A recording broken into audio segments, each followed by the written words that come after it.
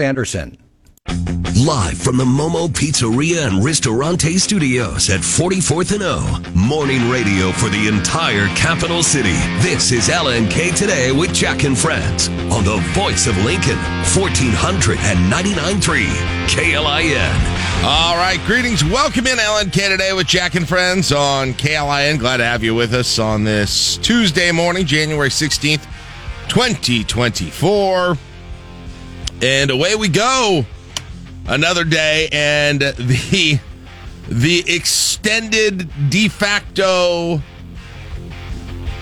winter break, out of routine, norm, lack of norm continues for at least one more day.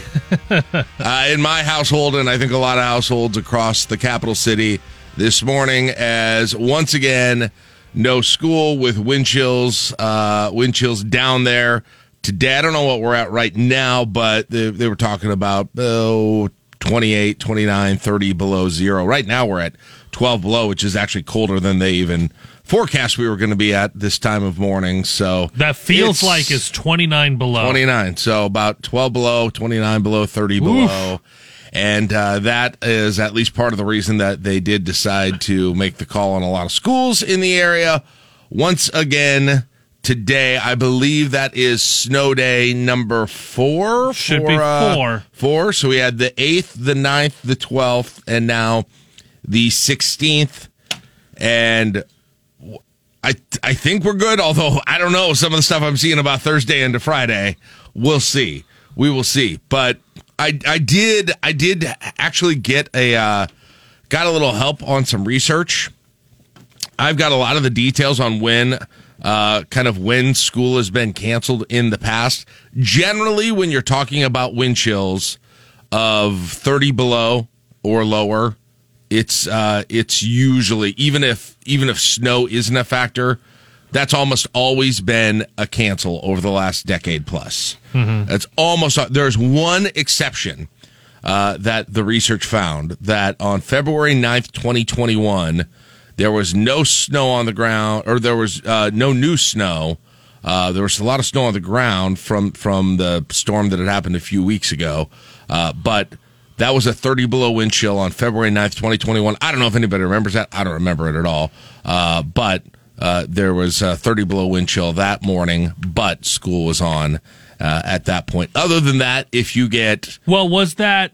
My curiosity around that one is how much snow or ice was on the roads at that time. Was it just cold, or had they gotten all the snow? There was still snow. I actually have on this spreadsheet that that someone else made, that there was about a foot of snow that was on the ground from about a week and a half before. Okay. That was that big 2021 snowstorm that had happened in January of 2021, and this was early February 21. That one they went forward with it, but then all the other times that you're 30 below or really near 30 below. In fact, I see the day after Martin Luther King Jr. Day on January 16th, 2018, they did it for only 18 below wind chill that time.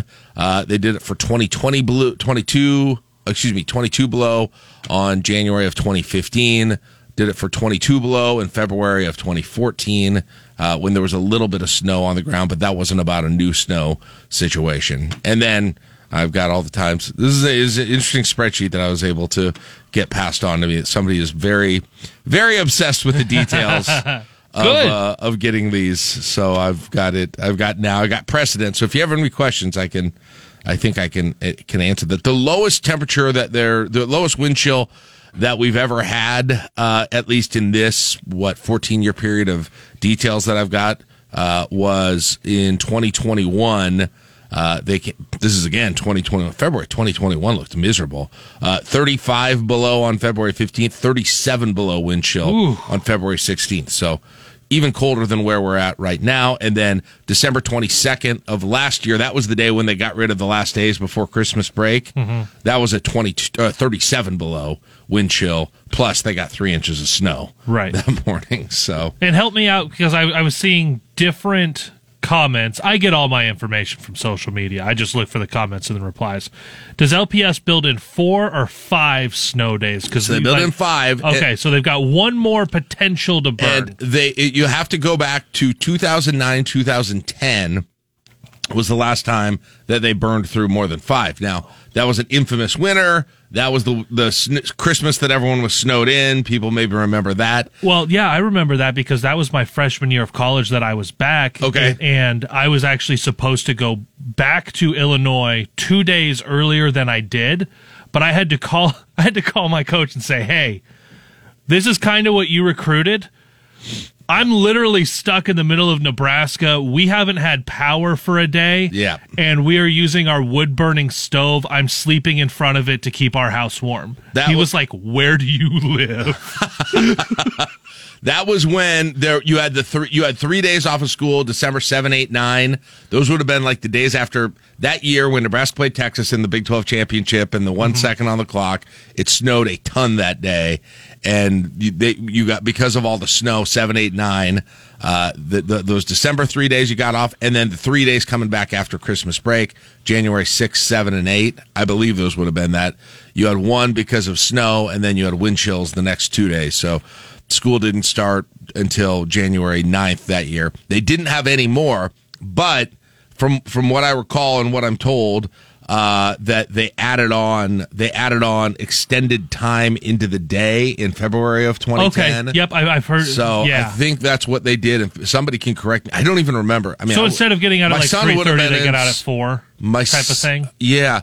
You know what? I don't even think my son was in school. I think he started kindergarten that fall of 10. So I wouldn't have even had a kid in school. So somebody will have to remember. Yeah, he would have been only like 5. Yeah, my daughter was not even born yet at that point. So apparently they made up with some extended time on February 10. Maybe somebody who's got older students who's a teacher can remember how they did that. So they're at 4 now. So if they would get one more, that would put them at the limit, and they would get one more after that. Maybe they would have to look at doing something like that. I don't think Friday is in play again, but I don't know. Like, I keep seeing little rumblings that maybe the Thursday afternoon, evening snow could be something a little bit more significant than we were originally thinking on this.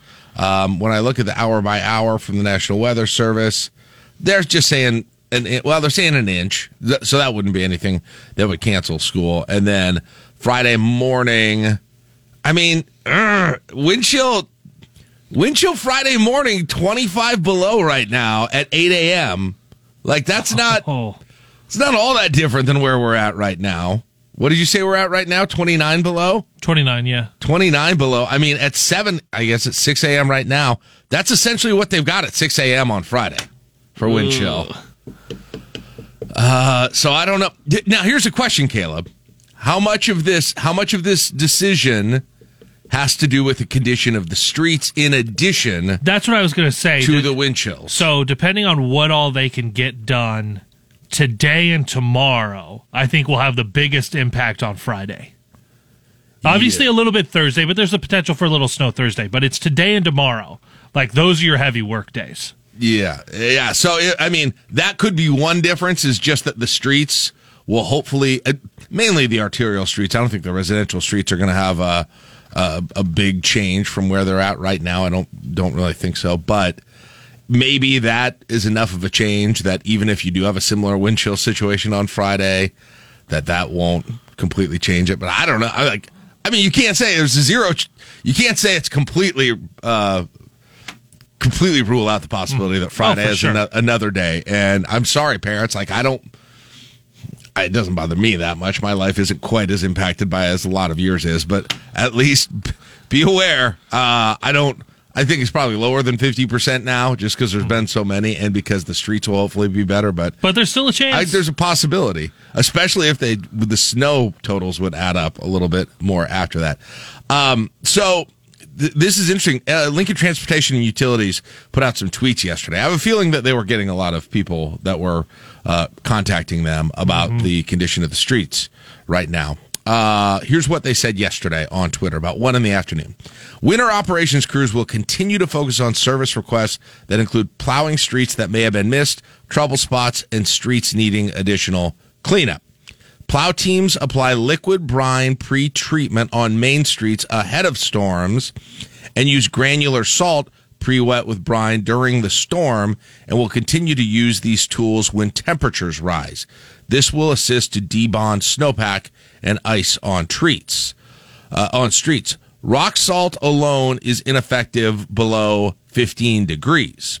The use of brine allows us to effectively treat streets down to around 0, depending on wind chills and time of day. Research and experience shows that sand is effective for 3 vehicle passes. So they're saying that they don't do sand because the research says sand doesn't work. Mm-hmm.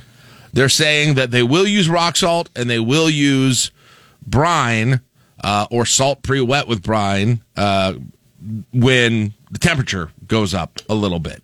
So at the minimum, so if you're below 0, they're saying none of those materials are working. Mm-hmm. None of those materials are working if you're below 0 or right at about 0. Of course, we've not been at or significantly above 0 for a long time here at this point. We did get to 2 yesterday. Now, today, scheduled forecast high, 8. So, although wind chill's still not going to get over 0 today, you're still going to be 8 below. So I don't know if 8 with 8 below wind chill is enough for the brine to work at this point. If it is or isn't, if you'll start to see that. But again, go to this yesterday, and LTU knows it. We know it. Anybody who's been out knows it. You've just got that bonded, packed down snow and ice on so many streets. Everywhere. It's 100% of the residential areas, obviously. That's right. But even significant, well-traveled streets in Lincoln have that still. A lot of them, you're starting to see the tire tracks where you're okay most of the way. But there's still a bunch of areas where you're still rolling on. This morning, people are going to be rolling on an ice rink, essentially, on that. And until today, maybe the day for that. If not, your forecast high on Wednesday is 21. So in theory, Wednesday is the day that you can use all of the materials, and they should have some efficacy. Yeah. According to what LTU is saying. So, quick shout out to the group of guys. There's about 5-6 guys that got an ambulance unstuck at 70th and O yesterday. Wow. So it looked like the vehicle wanted to turn south onto 70th from O Street, and in the right lane had stopped, but then slid up into the snow. Yep. Bunch of dudes get out. They've got shovels. I'm out in the road kind of across from them, so I was like, I can't really do anything. Also, my child is in the car, and I'm not just going to leave her in here. But I watched these guys, and they tried over and over and over again and got it all pushed out. And then when that ambulance was going around the corner, kind of just went sliding a little bit, and I was like, oh, my God, they're going to roll the ambulance immediately after they got it unstuck. But you're seeing a lot of that. And when you have these types of conditions, everyone starts thinking back. They're like, oh, well, I had stuff like this before, or this. It was worse when I did this growing up.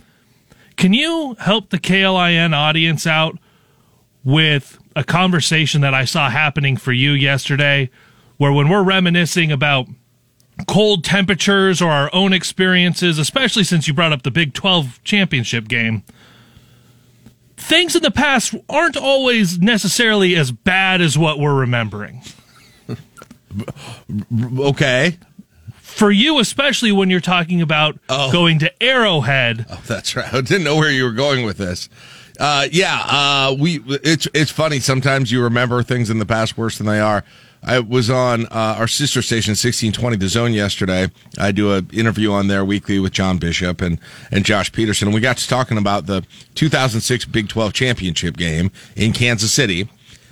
Because there was obviously cold weather football this weekend. The game at Arrowhead was freezing cold, and I was sitting there watching that game. Buffalo didn't look fun yesterday. My kids were there. It looked miserable there, and I said to my kids, I was like, I was at a game almost just like this in Arrowhead in 2006. It was, and I'm sure there are people listening right now that are like, yeah, me too. I was there. It was the coldest ever football game I've ever been at by far. And so I was telling my kids about that, and so I bringing that up to Josh and John on the show, and Josh Googles it during the show, and he's like, do you know it was 30 degrees at kickoff at that game? I was like, that can't be right. 30 degrees. Somebody then found, I was like, that can't be right. It was people, I was like, people had their like beers freezing in their hands during that game. Like everything that was so cold. We had like those hand heaters that wouldn't warm up. Like I remember all of these things. And so did everyone that I've talked to about it. Mm-hmm. Somebody went and found a screen grab from right before kickoff of that game.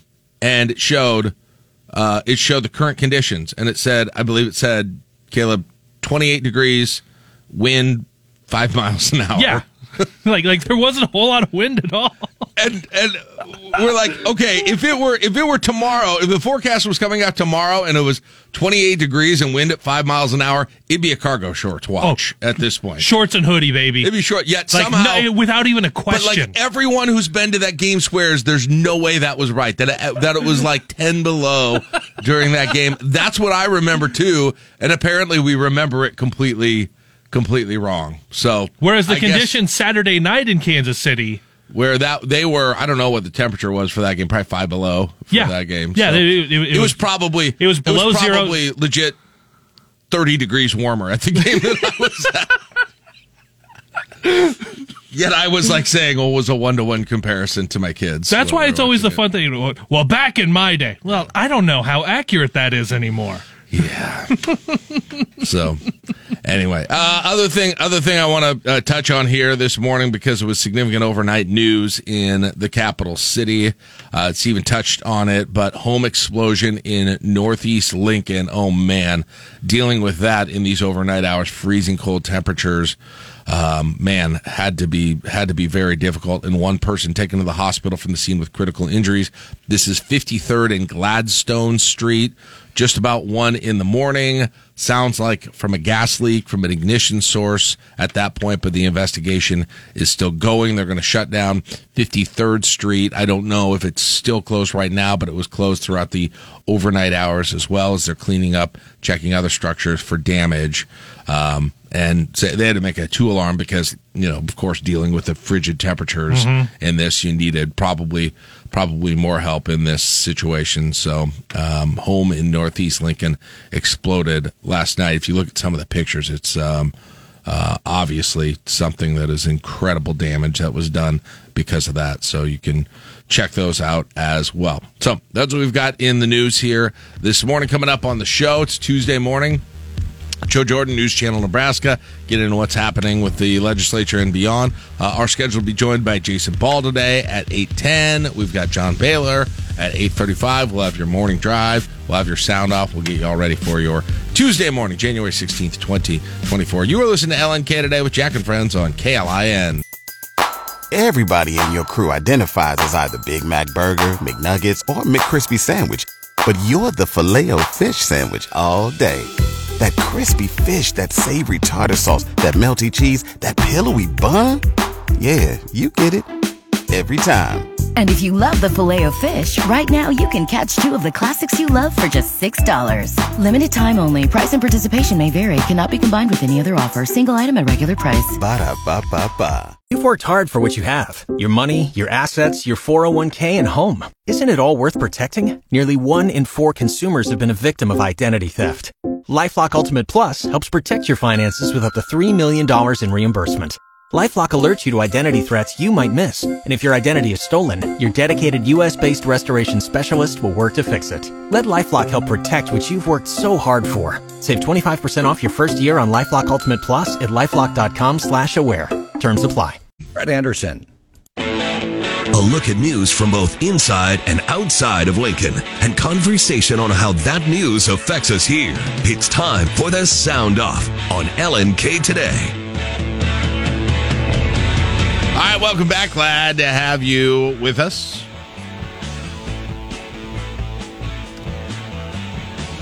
Hey, we made a decision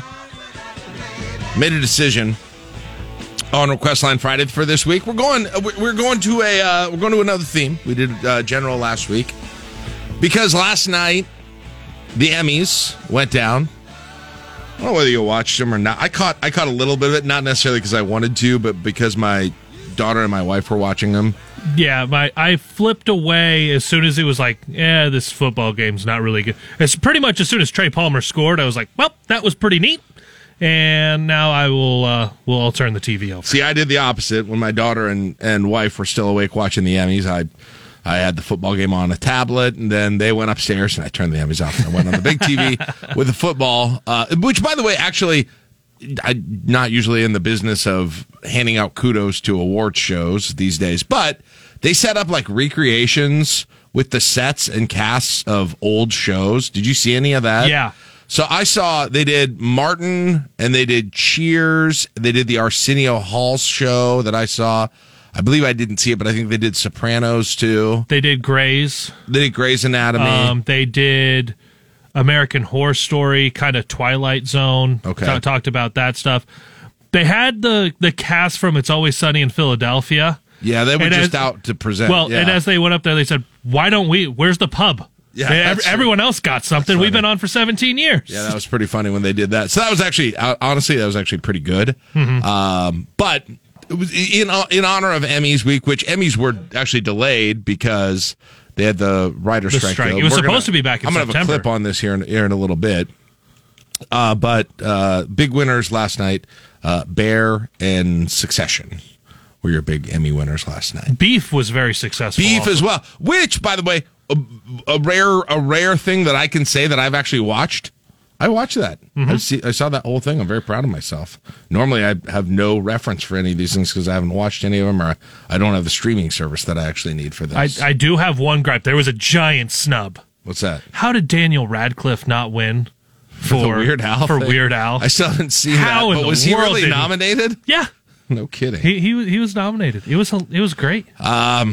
Yeah. So anyway, short story long. We were going to do in honor of the Emmys and sitting at home and watching TV while we're snowed in.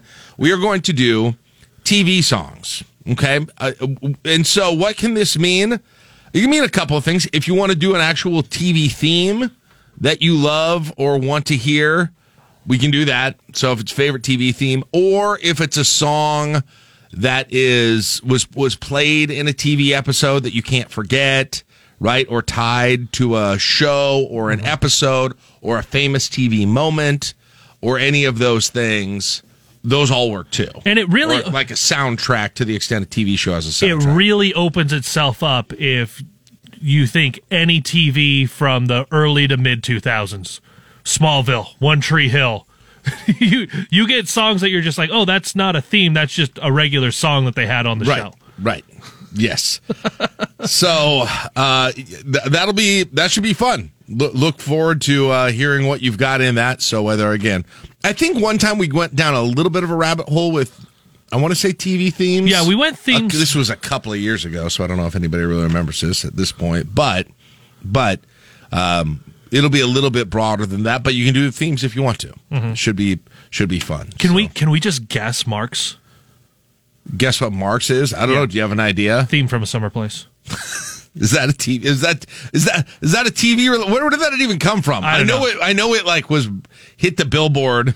I know it hit the Billboard top 40 and like knocked off like Creedence Clearwater Revival or something when it came out, but. I don't know what that. I assume that's from a movie. I just feel like he would go ahead and just try to. Oh yeah, it is from a movie.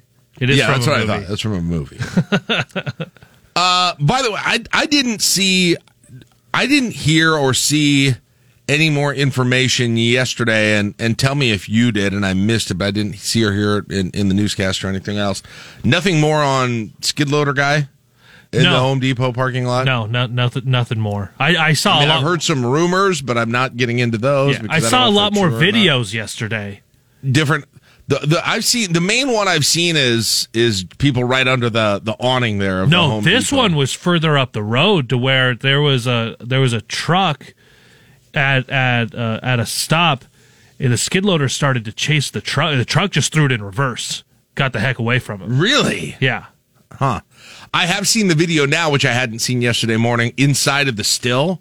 That must be one from their cameras. Did you see that? Where he just goes up, just hits out the whole front end. Yeah, which if those yellow you always see those yellow big posts that are out in front of places that like appear to keep cars from really plowing into the stores themselves, which it feels like you probably need in Lincoln.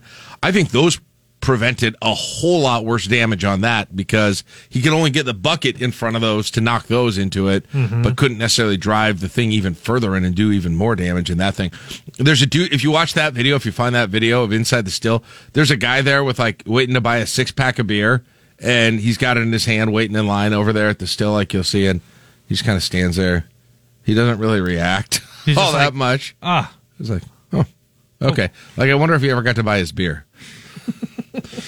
But we've got friends of the show there from the Still, so they're back in, they got it boarded up, and they are back in business too. But that's got to be a huge pain given what the weather situation is and getting all of that done. So glad that they're back in business, and hopefully they've got some insurance that is going to help a lot with those windows. So shout out to everybody there. But I was just wondering if we had anything more. Again, like I said, no new information. Heard some theories, but we'll wait and see what the police actually say in terms of more confirmation on what exactly happened in that situation. All right.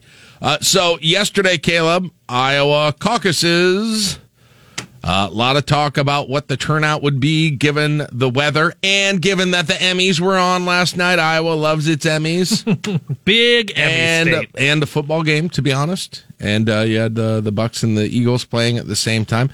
Turnout, not huge by any means, but it was still kind of as expected, at least at the top of the results. Donald Trump wins going away. Donald Trump won the Iowa caucuses. For many people, that was not a big surprise, but those eyes were closely watching that race for second place. We know Governor Ron DeSantis hit all 99 counties, put in a lot of money and a lot of time there, and so did Nikki Haley, but Ron DeSantis came out on top. And former South Carolina governor there, Nikki Haley, coming in third place in Iowa with 99% of Iowa precincts reporting. DeSantis edging out Haley, sitting at 21.2%, Haley at 19.1%.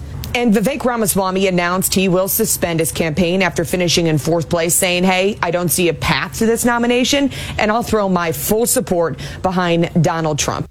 All right. Well, there wasn't really a path before, but glad Iowa could confirm that. So then there were three.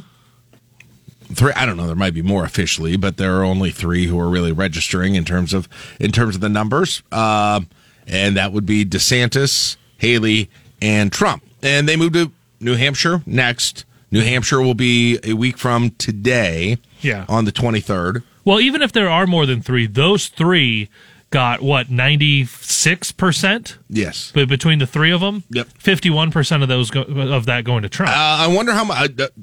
I haven't been paying on it all, straight Scouts honor here. I haven't been paying a ton of real close attention to this. I guess I expected Haley to get second in this thing for whatever reason. It felt like she had the momentum, so I don't know how much of a hit that is to her. I saw a lot of ads about Haley watching football on Sunday. I saw them pro or anti? Both. Okay, I saw a little when pro. When I was in Iowa New Year's, I saw mostly anti. Yeah, I saw a little pro, but it was easily 2-1 anti. Easily 2-1.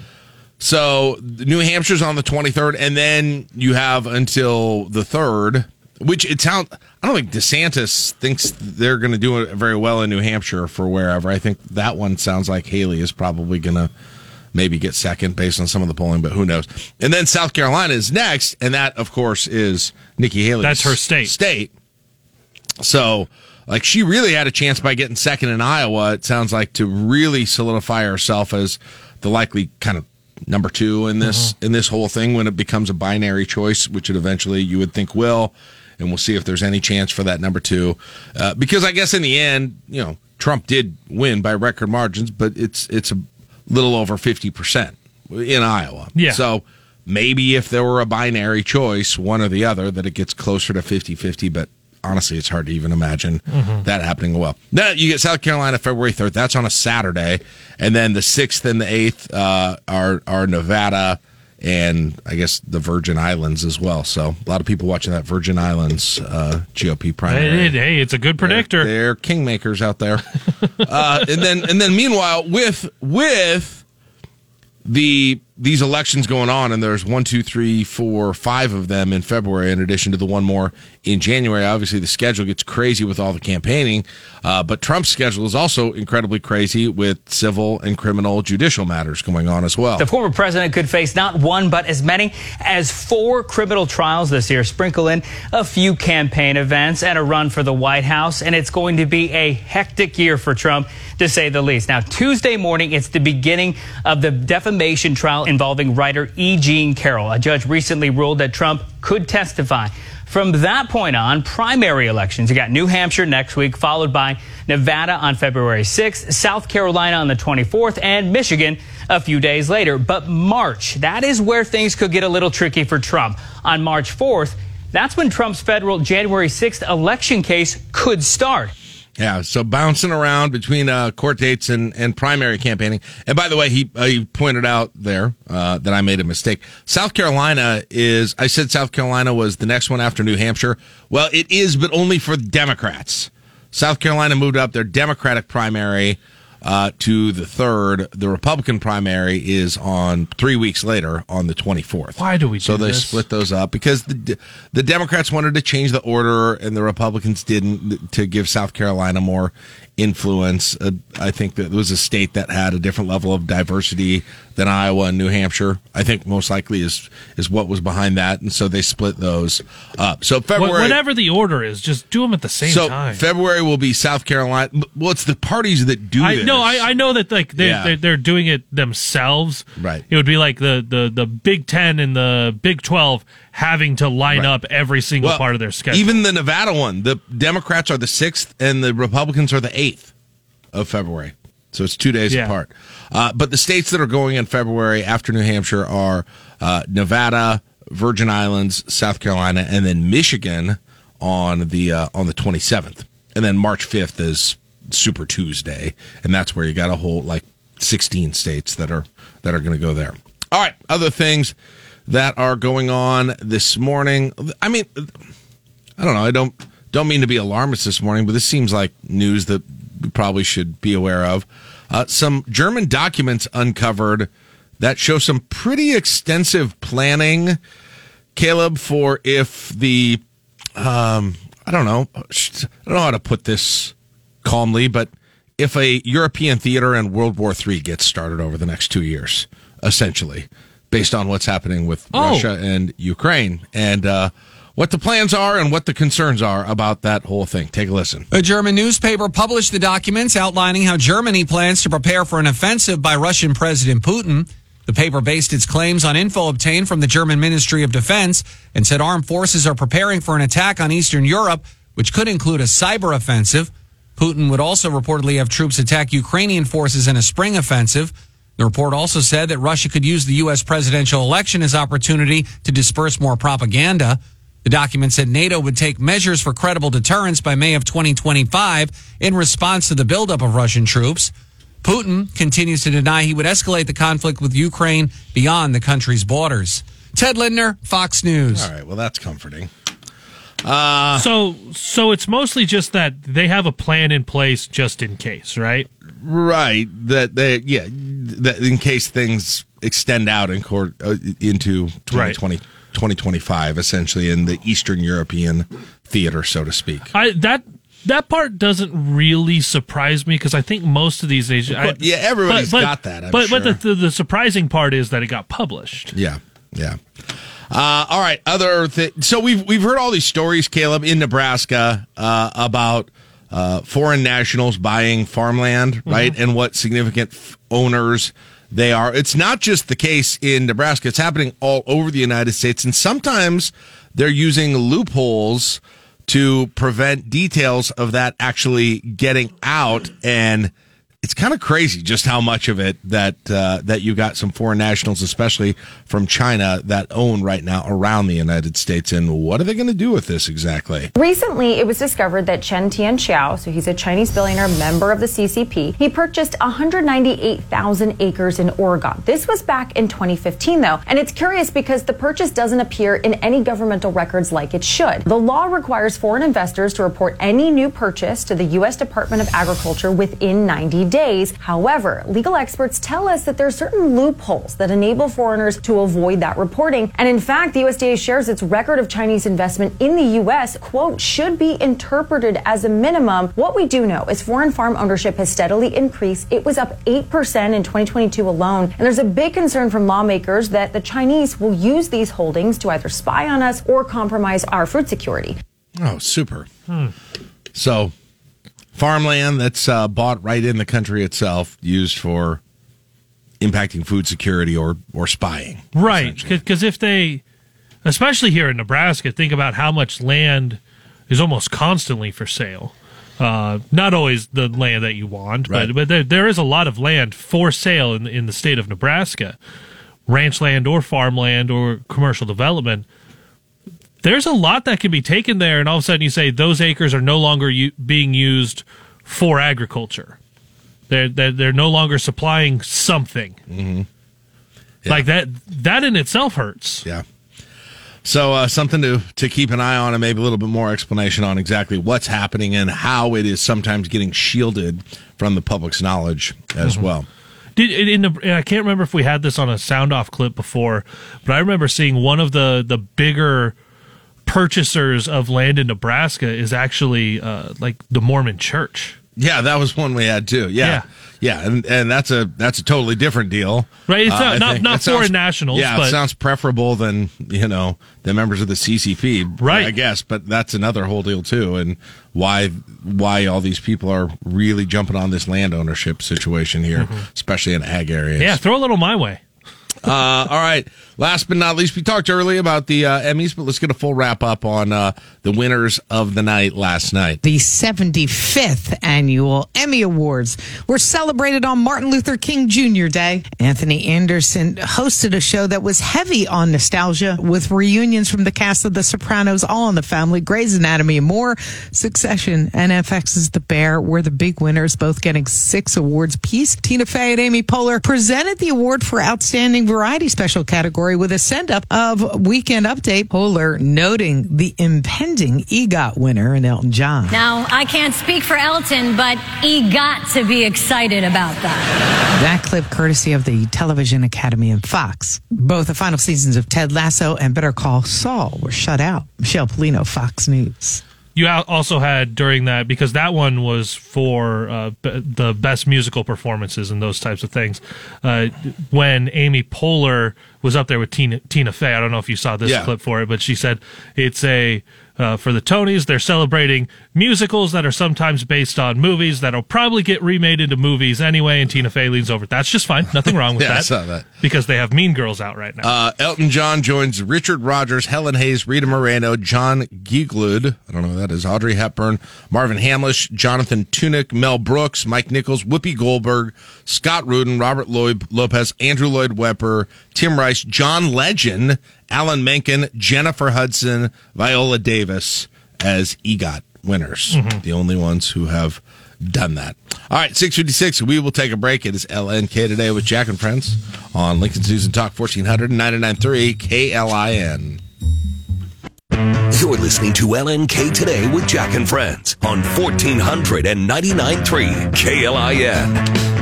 8 below zero outside right now. Wind chill at the moment, 23 below.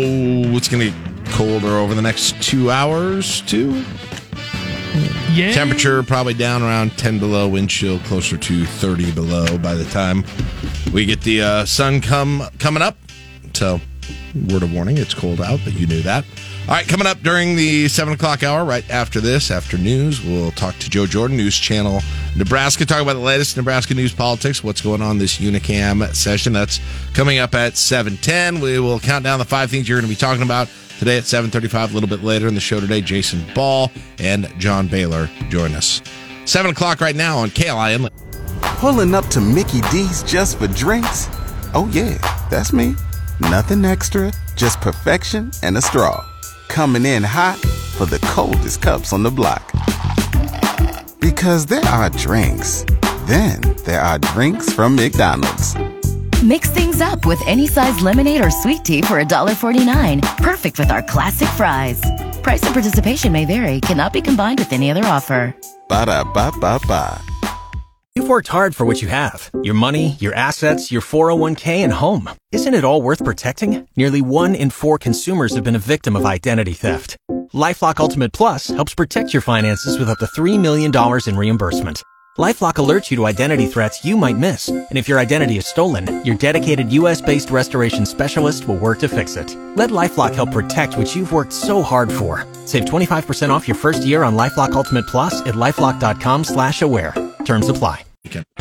Live from the Momo Pizzeria and Ristorante Studios at 44th and O. Morning radio for the entire capital city. This is LNK Today with Jack and Friends on the voice of Lincoln, 1499.3 KLIN. All right, welcome back on your Tuesday morning, January 16, 2024. We've hit it, 10 below.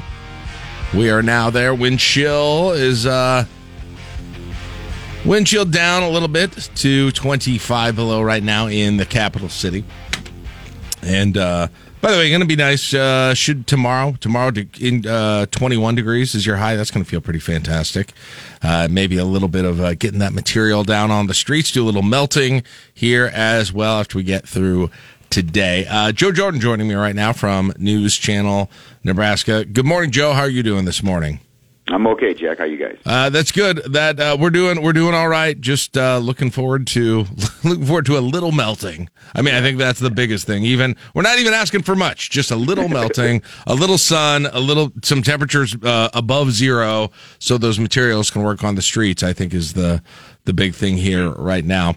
A lot to get to today. Let's start with the national story of the morning, which I know you did some coverage on locally, which is the Iowa caucuses last night.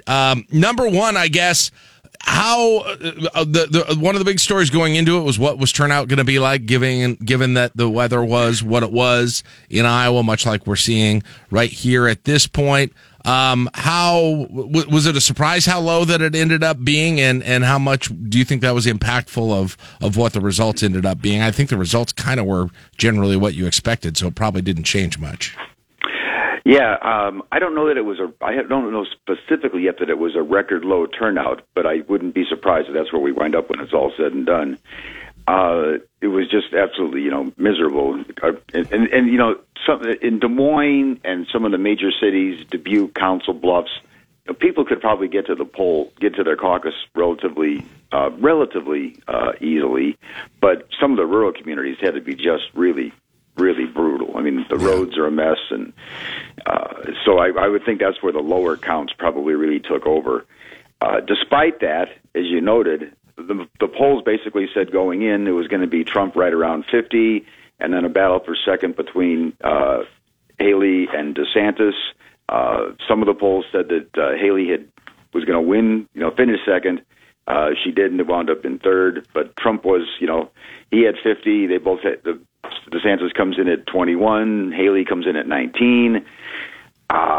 What does that mean going forward to New Hampshire? Because always, to me, the curious thing about the Iowa caucuses, we spend, the news media spends 6 to 8 months on Iowa, and then the moment it's over, nobody talks about Iowa anymore. It's just right to New Hampshire, and New Hampshire has the same thing. They talk about that for several months, and then as soon as it's over, they go to South Carolina. So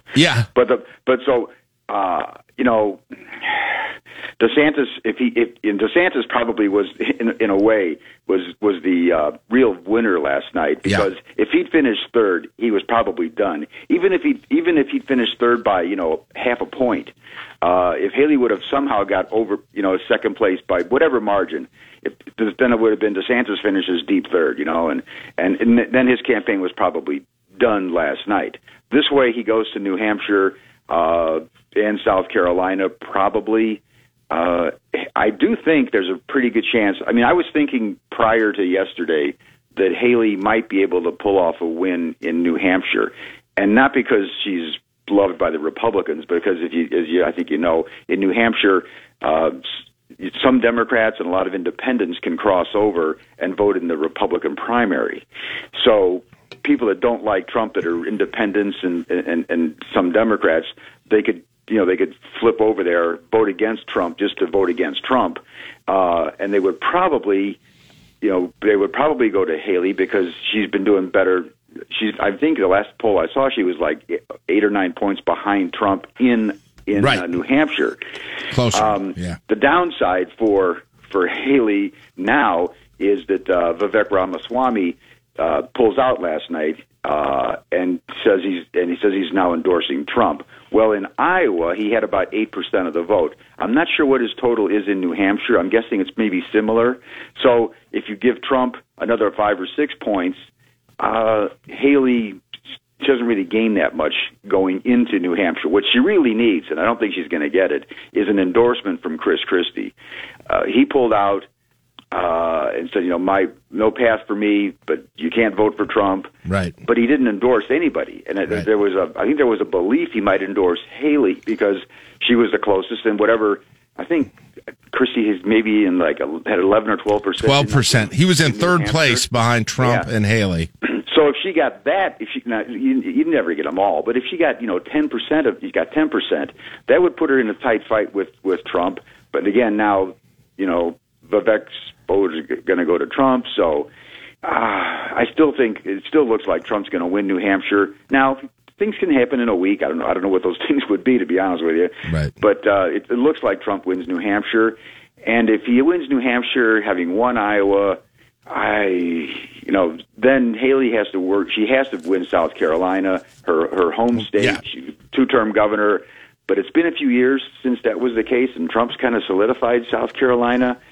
So, there's really no indication that this isn't going anywhere except where we thought it was going for quite some time, which is Trump's going to be the nominee. Right. And he may be the nominee before before we even get to Super Tuesday at this point.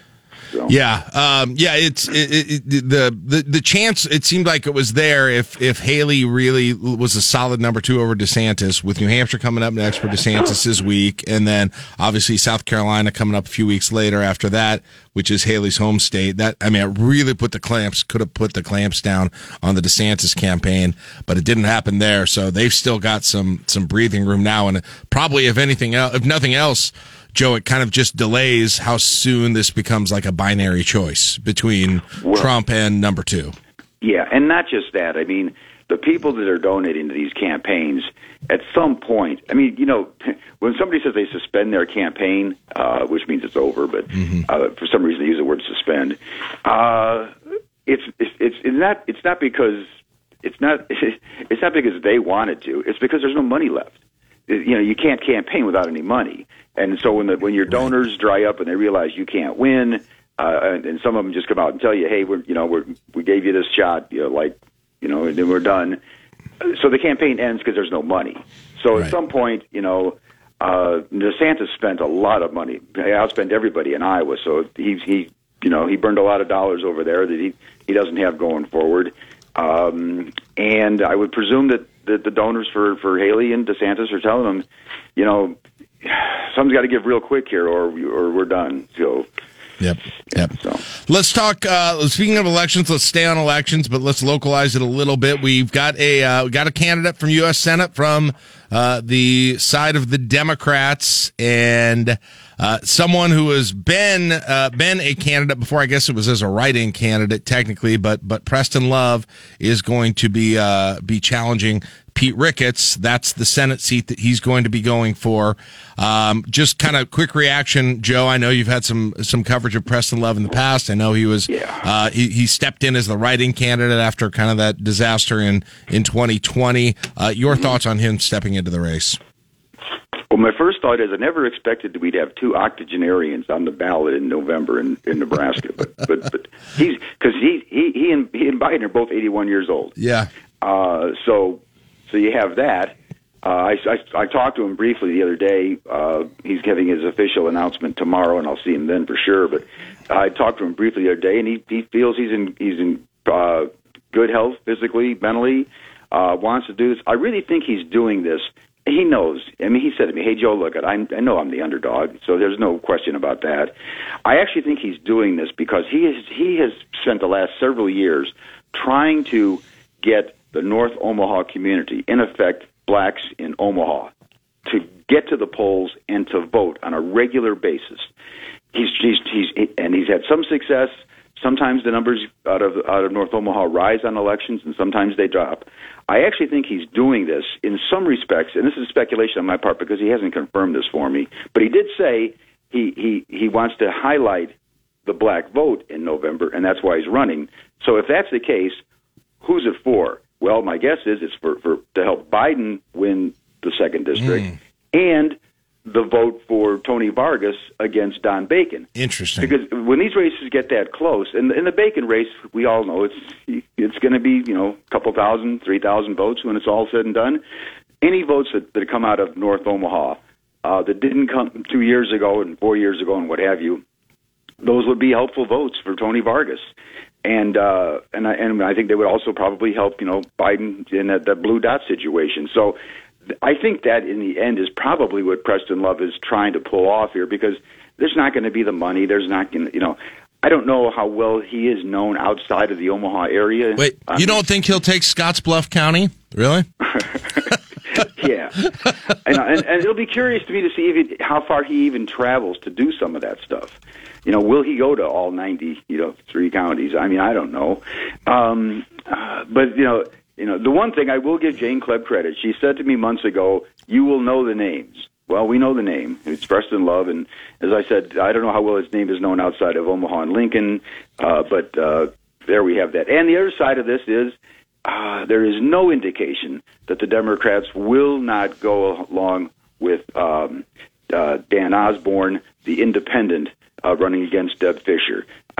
Nobody's heard any other names. Okay. No other thoughts have surfaced. I got to believe they're going to make that decision to go with the independent, which will be like a first that I'm aware of in the state, maybe in plenty of states where the Democratic Party can't have their own candidates, so they jump on the bandwagon of an independent. So that's looking very possible that it's going to be him. Yeah, there's just no other by names default. That are, and we were already into mid-January. At some point, what are you going to do? Yeah. So I think that's where it's heading. I mean, I guess somebody could surface at the last minute, but I have no idea who that possibly would be. So it looks like it's going to be Osborne Fisher and Preston Love versus Ricketts. And is the Herbster talk over? Is that ship sailed, or where are we? I haven't heard anything. There hasn't been any Herbster talk lately, so maybe that ship has sailed. I mean, that's been extremely quiet. I don't see that. Is there going to be a challenge there? I don't know. There is some speculation that Don Bacon might actually get a primary challenge. A guy by the name of Dan Fry, who about 10 years ago or so challenged Lee Terry when Lee Terry was the incumbent Republican congressman. He challenged Terry in the primary. Didn't work out too well for him. Terry beat him. But he's kind of a old Tea Party guy, and he would probably. I could see it making it. I mean, there's a lot of Republicans that aren't really happy with Don Bacon. They think he's given too many, Democratic votes, so to speak, infrastructure, that whole thing. So there's some unrest with Don Bacon in the Republican Party. I don't know that it's enough to unseat him in the primary, but I do think that Dan Fry might take that step, and that might make that primary, well, it'll certainly be more interesting than it is right now, because right now it's just Don Bacon. So if Fry runs, I think that it could make a little bit of noise in that primary. All right, there you go. Moving real quick to the legislature. We're going to be hearing shortly from the governor on the state of the state. I would expect either there or around there will be maybe a more specific proposal that's put out on property tax relief. There's been kind of some musings. He's had some surrogates say some things about it. Do you think we're going to get a kind of a specific plan here in the coming days related to what we've been talking about for a few weeks when it comes to sales tax exemptions, perhaps sales tax rates, and potentially any other things that you could throw in there to help the situation?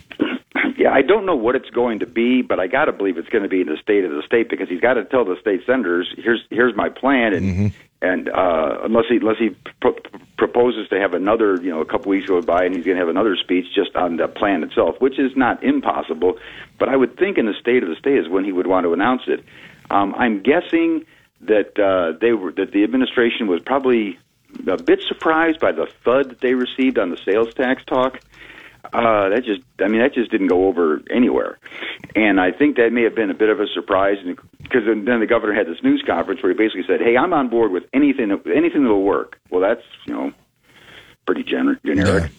Yeah. So I don't know what the plan is going to be, but I think the odds are we'll hear some specifics during the State Address. Yeah, and that I don't know the exact date of that, but that's usually toward the end of the month. It was on the 25th last year. So it's Thursday. It's on Thursday. Okay, it's a little earlier here than this year. So that is coming up. So maybe we know something just here in a couple of days on that as well. And then last but not least, there's been some talk about rules. That's kind of what we've always got this year, to always talk about filibusters and secret balloting and everything this year. Just what's your kind of assessment so far of what we've seen in terms of that? And is this looking like something that there's going to end up being extensive fights on, big changes on, or something that we're going to kind of get through and move pretty quickly to the actual meat of the legislative schedule? I don't know. I think it's really up for grabs. It basically, from what I've been able to see, it boils down to whether or not Senator Steve Erdman from Scotts Bluff, who is the chair of the Rules Committee, how hard he wants to push this. He favors a plan that would make it more difficult to filibuster a bill, and whether or not he wants to go to the mat on that isn't clear just yet. Right now, is the legislature is going to meet today, and I think they're going to be talking about these rules. And I guess we may get some idea today how far Erdman wants to take this, because I think it's kind of in his court if he wants to push this all the way and possibly take up a significant amount of time on this. I don't think it's going to replicate 2017 when they spent almost 2 months in a rules fight, but it could last longer than I think the Speaker wants. The Speaker, if Speaker Archward gets his way, this rules fight will be over. Yesterday, done, and on we go. I just don't know where that stands in terms of, and it probably depends on what Steve Erdman has found out from his, fellow senators on how many are with him and how many aren't. How hard he can push this thing. Sure. Yeah. Well, we'll see. And then we'll get into the bills themselves now that they've been introduced here and start having some substance to discuss. Good to talk to you, Joe. Thank you for the insight. Appreciate it. Stay warm, and we'll check in there next Tuesday, all right? Thanks, Jack. Take care. There you go. Joe Jordan, News Channel, Nebraska. 726. Take a break. Sports after this on KLIN. Pulling up to Mickey D's just for drinks? Oh, yeah, that's me. Nothing extra, just perfection and a straw. Coming in hot for the coldest cups on the block. Because there are drinks. Then there are drinks from McDonald's. Mix things up with any size lemonade or sweet tea for $1.49. Perfect with our classic fries. Price and participation may vary. Cannot be combined with any other offer. Ba-da-ba-ba-ba. You've worked hard for what you have. Your money, your assets, your 401k, and home. Isn't it all worth protecting? Nearly 1 in 4 consumers have been a victim of identity theft.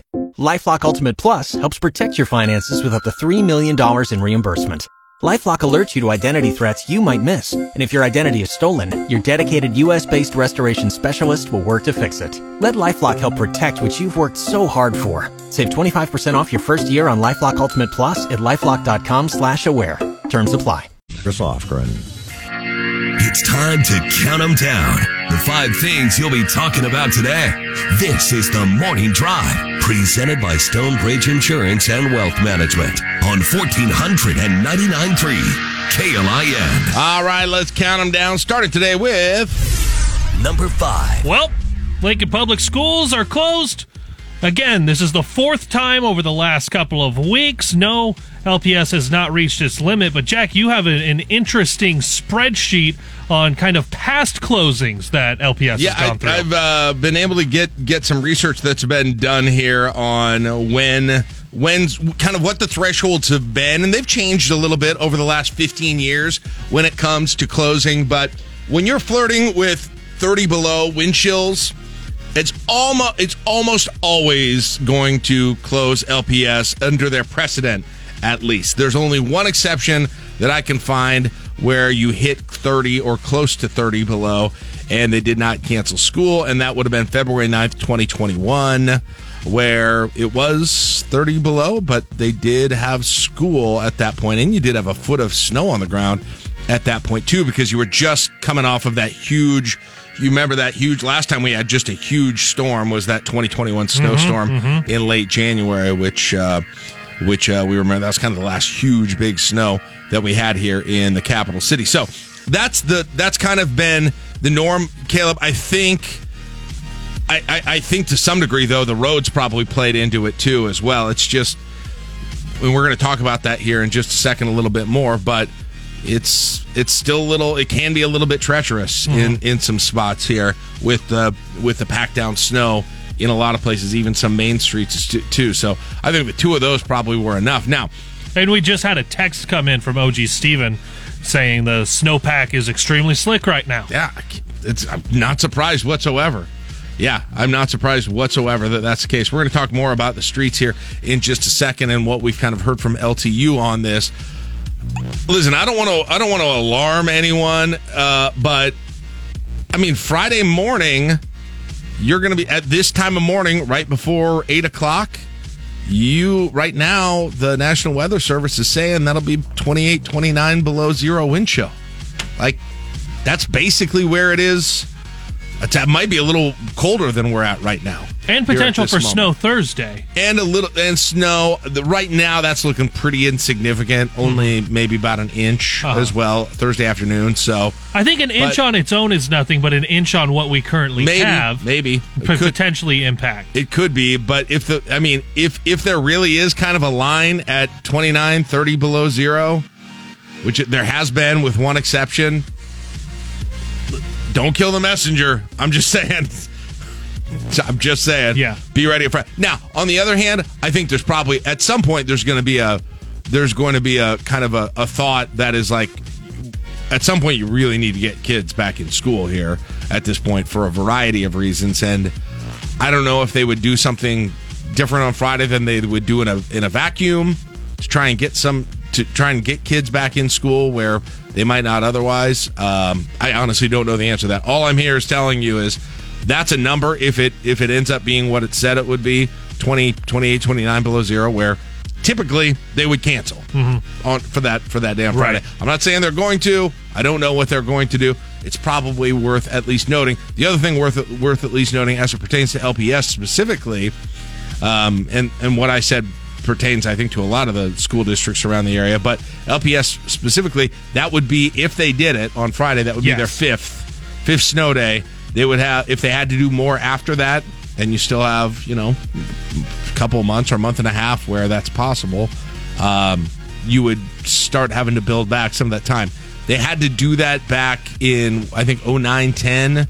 They had 6 of them, and I think they they kind of extended the day. You can get creative with it. I think that's what they ended up doing that year, to try and catch up, and I think that was right before I had any kids in school. So that's just something to think about. And like, real quick before you get to that, like, even for me, again, I only have one school-age kid. She's 13 now. She's pretty self-sufficient if school is canceled, all of those things. It's just the complete lack of family routine that we have had since like December 21st, 22nd. Yeah.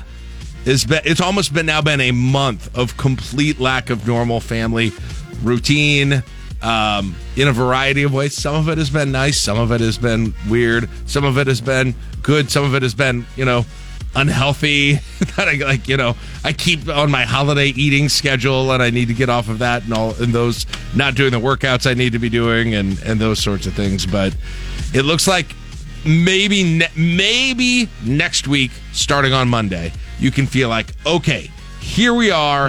It is January 22nd, legit 1 month from when Christmas break started or holiday break started, and this is the day it feels like we are really back to normal. Yeah, here's my question. If you do get to Friday, whether or not they would call it off Friday, but the potential solution going forward, where is LPS at on remote learning? I know it's not as good of instruction.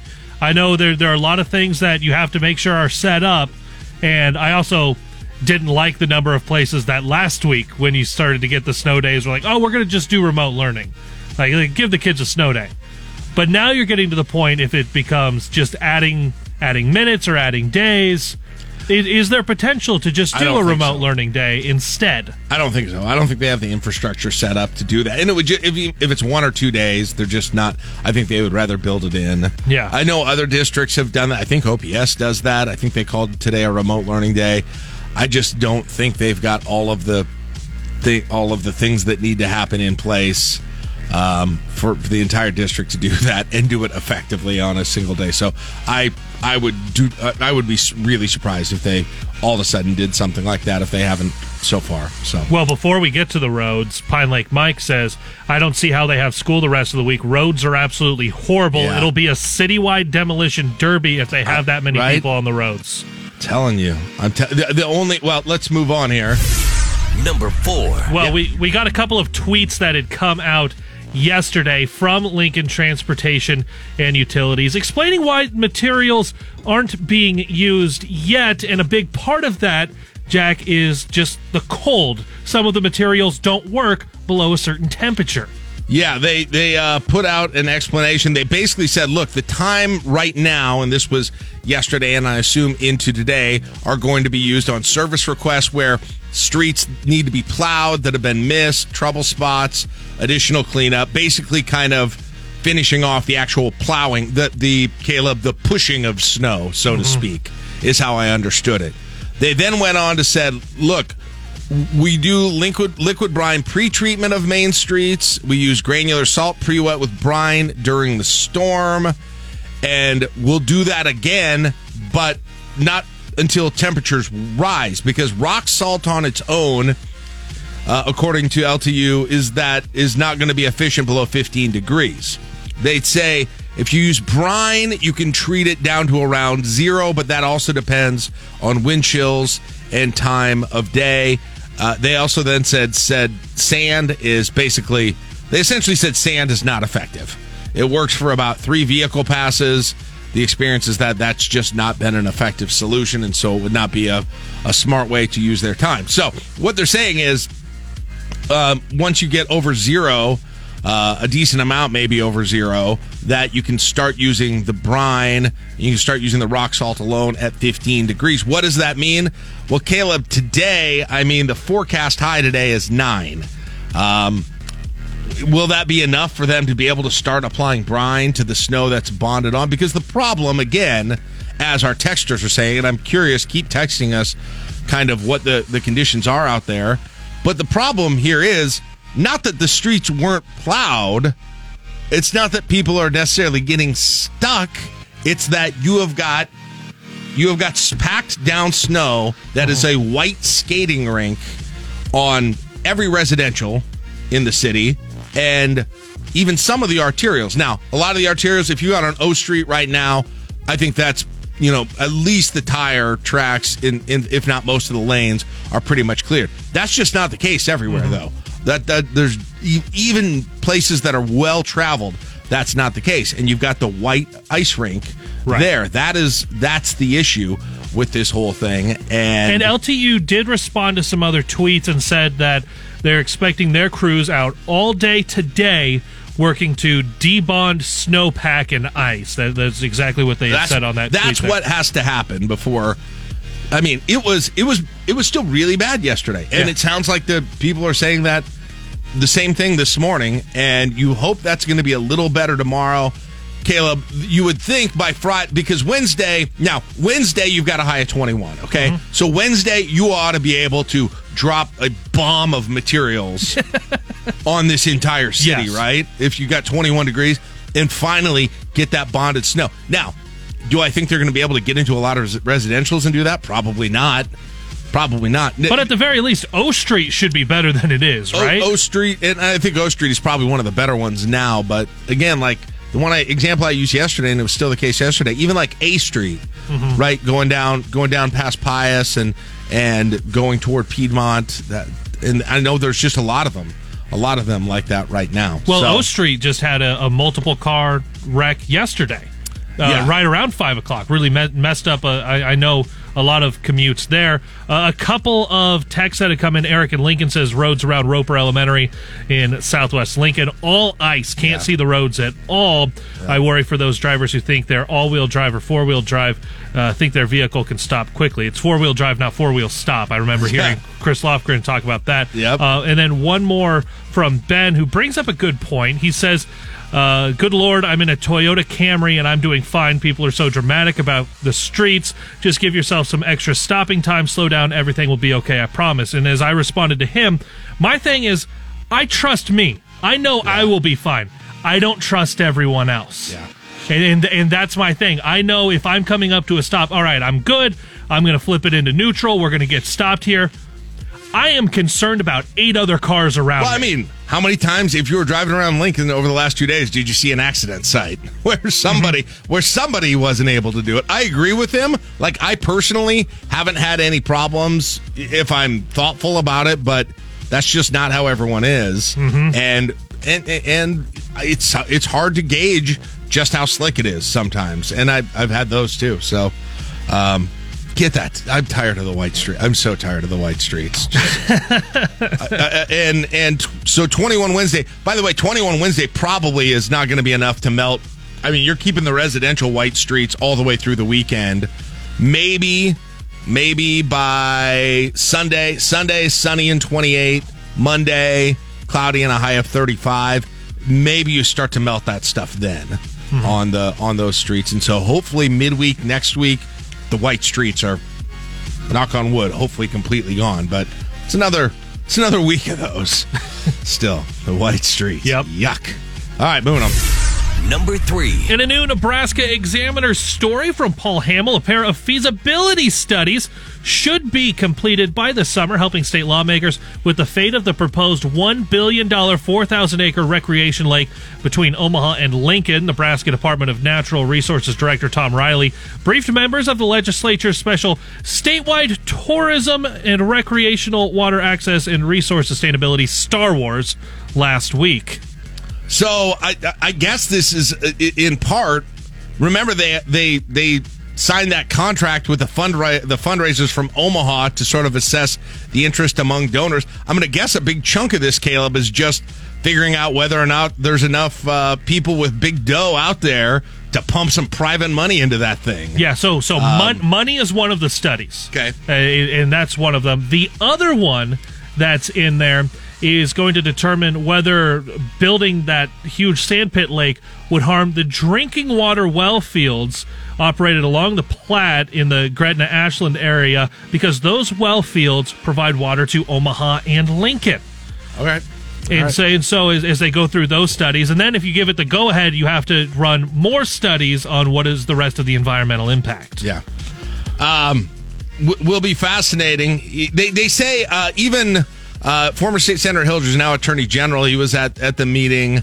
He said the exact site of the big lake hasn't been determined, according to the Examiner. Although, like, every drawing that we've seen so far, like, it's all in a specific place. Has all been in that same spot by Lenoma Beach.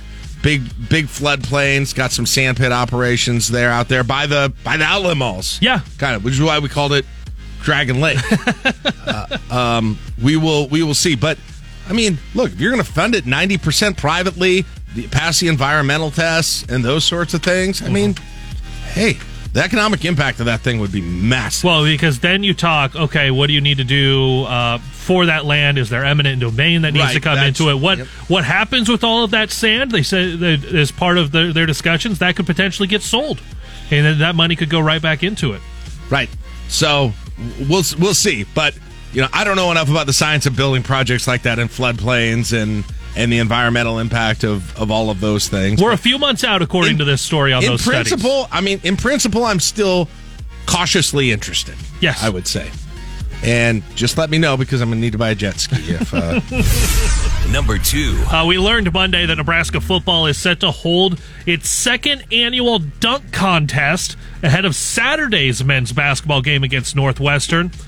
Now, Heinrich Harburg is the defending champion. Jack, who are you taking to win the second edition here ahead of the game Saturday. So was there an official first option and winner? Harburg won last year. That's what I'm finding on the interwebs. Okay, I would think maybe like I'm trying to think who else, who like some of the taller players that are on the team that are out there. Like, you know, you've got Thomas Fedoni, who's 6'6". Mm-hmm. He might, I don't know, you know, what kind of hops that he's got there. You could have someone like that. Maybe he would be an option on this whole thing. You got to look at a couple of those, but obviously besides Harburg, this is the defending champion.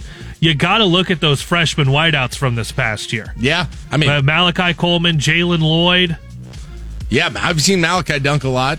He could have a shot in that. Played a little basketball back in his day that I watched as well. It'll be fun. So that's actually happening at the game, though? Yep, so that'll be there. Tip is set for 1:15, and it's Alumni Day, so Danny Nee, the 93-94 team, going to be there, and about 200 or over 200 alumni, according to Coach Fred Hoiberg, going to be in attendance. But 30 minutes prior to tip, 12:45 is when they are expecting to do this dunk contest. So don't be a late arriving crowd if you want to see some of this. Get there early. They need to get a win Wednesday and really get that place, a little momentum going for that place on Saturday, because that'll be a really fun day at PBA.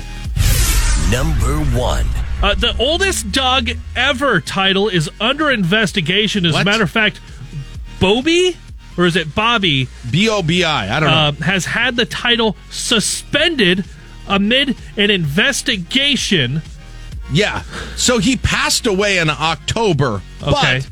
But he was, according to the records, he was 31 years old. I'm questioning that. He was 31 years old. His owner said he got him in 1992 when he was 8 years old. And he's had him since then at that point. But it has been challenged. And they have been, the Guinness people have said that they are triggering a formal review that occurs when a record title is challenged and involves analyzing existing evidence, seeking new evidence, reaching out to experts, and those linked to the original applications. Come on, this guy's dog already passed away. Like, this is the in thing October. We're going to This is the thing he had, and they might take him away from it. Let him be the oldest dog. Let him remain a very good boy. Because he broke the record of a dog that was born in 1910, an Australian cattle dog named Bluey, who was 29 years and 5 months old. This dog was also a cattle dog as well. So yeah, give us the modern record. Let Bobby have it. Apparently, those have a lot of longevity as dogs. I don't know. He is a Raffiero do Antejo. It's a breed of livestock guardian dog. Okay. Evidently. A purebred. All right, there you go. It's 7:57. That's it for your morning drive, brought to you by Stonebridge Insurance and Wealth Management on KLI. Pulling up to Mickey D's just for drinks? Oh, yeah, that's me. Nothing extra, just perfection and a straw. Coming in hot for the coldest cups on the block. Because there are drinks. Then there are drinks from McDonald's. Mix things up with any size lemonade or sweet tea for $1.49. Perfect with our classic fries. Price and participation may vary. Cannot be combined with any other offer. Ba-da-ba-ba-ba. Waiting on a tax return? Hopefully it ends up in your hands. Fraudulent tax returns due to identity theft increased by 30% in 2023. If you're in a bind this tax season, LifeLock can help. Our U.S.-based restoration specialists are experts dedicated to helping solve your identity theft issues. And all LifeLock plans are backed by the $1 Million Protection Package. So we'll reimburse you up to the limits of your plan if you lose money due to identity theft. Help protect your information this tax season with LifeLock. Save up to 25% your first year at LifeLock.com/aware. Live from the Momo Pizzeria and Ristorante Studios at 44th and O. Morning radio for the entire capital city. This is LNK Today with Jack and Friends on the voice of Lincoln, 1499.3 KLIN. All right, welcome back. 8:10, 11 below zero in the capital city. Wind chill. Let's get a check on the wind chill. It's been a little while since I've updated that. Actually, on the National Weather Service webpage, since the wind is only down at 3 miles an hour, there it is. It's at 22 wind chill right now. So it didn't quite end up being as bad as they thought it was going to be wind chill wise today. Thought maybe you'd be still not great. Thought you'd be looking at more like 30 below because the wind would be a little stronger. But at the moment, at least at the airport, it is southwest at 3 miles an hour. Southwest, really? Huh. Sounds like they could have had school. Yeah. We'll see. But anyway, again, today we might get double digits. Wednesday, we might get over 20. And by Monday, we might be over freezing. So all exciting things to look forward to. Jason Ball, hello, good morning, and how are you doing today? I'm sweating. It's so hot out right now. Oh, boy. This is... Wow. This is fun stuff going on right here. It is. We were just talking about this. It's like, I don't know what your situation is, but it's now like full month basically where a lot of families feel like they were about to get back to routine after Christmas was over, and then after New Year's was over, and then after everything was over. It's been a full month of just like skewed routine for families and people going to their place of work and everything. Maybe next Monday we get a full 5-day work week routine that we can get back into. We can dare to dream, Jack. Yes. We can dare to dream. I'm needing that. It's affected our team and our family just like everybody else. And I just keep reminding everybody, let's have a little grace for everybody when the weather's like this, because everybody's just trying to make the best decision they can, get to work as safely and as soon as they can, and take your time out there, everybody. Yep. All right, let's talk about teaming up with Topeka to go to Boise, essentially. Yeah. This is what this is. So I think we touched on this a while ago, and I think the plans have is coming closer to fruition, and the plans have been ongoing about this. But Lincoln Chamber is basically partnering with Topeka, and together you're visiting Boise, Idaho. Tell me about sort of the genesis of this idea. Yeah, so the genesis goes back to I'm friends with my colleague in Topeka, Kansas. Matt Pavarnik is their chamber executive and CEO out there. He and I are on a couple groups through the U.S. Chamber together. And as soon as we knew I was going to come back into this job here, he and I really started kicking around what a trade delegation type of thing, send a group of Lincoln folks to Topeka, send a group of Topeka folks to Lincoln. Trade delegation type of thing would look like. And the more we talked, the more we thought, you know what, that's just too simple. We got to go bigger. We want to do something. And we cannot find in the history of chambers where two communities of our size in different states and also capital cities went to another city in a third state together. And the thought is, and these are called intercity visits in the parlance of chamber world, and so they're very, very common. You'll find some chambers that do them every year. Topeka, I believe, does one every other year. Lincoln, we haven't had quite as strong of a cadence in doing this type of thing, and so something I've come in wanting to do more of. But we can't find where two communities of our size have done this before. So we're really, really excited about the learning that takes place. When you travel with another community and mix with people you're traveling with, you learn from them.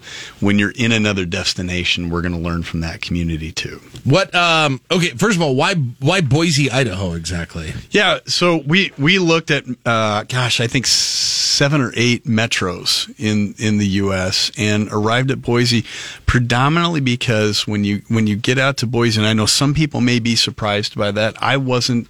I will tell you, not knowing Boise like I do now, never been there. I wasn't terribly crazy about the idea. It was not my first choice in that group of 7 or 8 that we were looking at.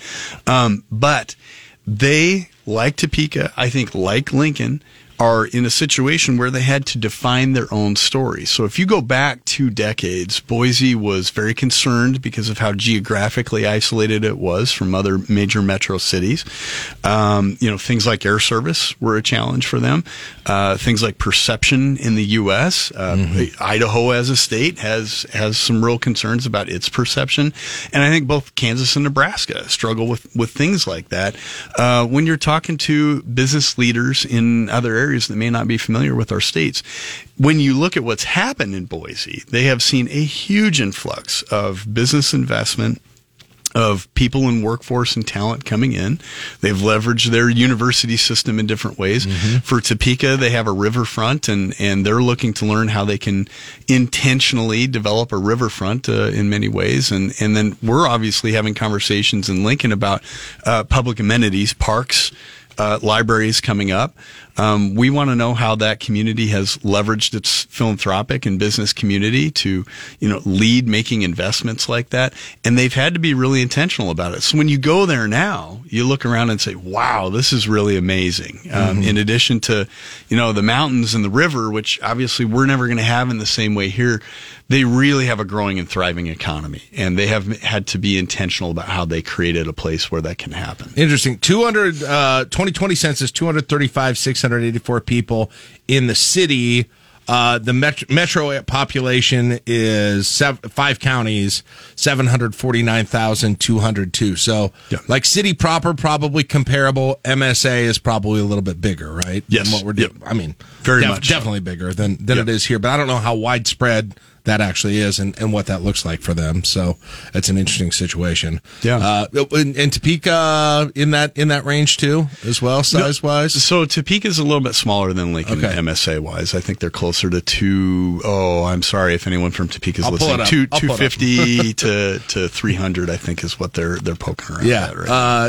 Topeka, Kansas is population, according to the 2020 the population of the city was 126,000. Yep. The MSA was 233,000. I was a little on the high side, I guess. So that's as well. So you look at the picture. Boy, they got those nice mountains in the background. Very nice. Yeah. All we have to do is build mountains here. All you got to do and a unidirectional golf course. Is build mountains as well. It is interesting though It is interesting right away because you said Boise, and I said, why Boise? Because I don't perceive it, in the way that Boise probably wants me to perceive it, right? Exactly. Exactly. I don't know, I don't know why exactly. I think it's probably because I think of the state of Idaho. This is probably the kettle calling the pot black, but I probably think of the Idaho as not that exciting of a state for the types of things that we're thinking about here. Let's face it, you think of potatoes, right? Yeah. Right. Yeah. You think of potatoes, and I suppose there's something similar, not potatoes, but maybe corn or farming or something that people think of when they think of Nebraska as well. So we might not realize it being in the middle of it, but it's maybe a similar perception type situation. Absolutely. I think just like Nebraskans can sometimes be frustrated that people in other states that aren't familiar with it will sort of make assumptions about how we live or other parts of our economy that say they don't expect, things like the tech sector that we have growing here. I think Boise's had to deal with that kind of again perception issue as well. But when you look at the past 2 decades of growth there, I think there is a whole lot that we can learn in Lincoln. There's some other fun connections too. When we did our strategic plan, we worked with a company called Broad Ripple Strategies. Topeka is another Broad Ripple Strategies group. So we have some commonality threads there. The mayors of Topeka, Lincoln, and Boise have all been through the Bloomberg Harvard program for mayors, and so they all actually are acquainted and know each other already. Interesting. So we're very excited about that. When you said you wanted to get a more regular cadence of doing this going, and it's something more regularly. So it's apparently something that you find useful, like practical. I mean, I think it would be cool to go to these places and see, especially when you're talking about the stuff within your industry and seeing it.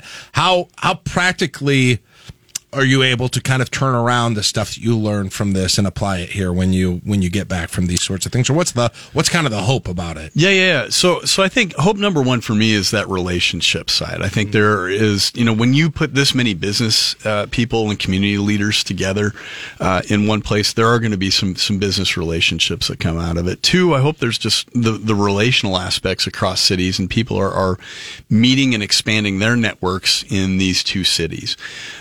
3, I do anticipate there's going to be a lot of ideas. I think when you come back from a trip like this, everybody's got a list of 10 things they'd love to see happen, in Lincoln that Boise or Topeka did. And I think those are sort of the magic moments where you get to come back and say, okay, how Boise did it maybe we can't just cookie cutter replicate it here. How Topeka did it, maybe there's something to learn from, but we have to tweak these plans to do it and craft it in a way that's more meaningful for Lincoln specifically. Yeah. And so that's the real home run, is when we come out of this with ideas. And Matt's so good at, explaining to people.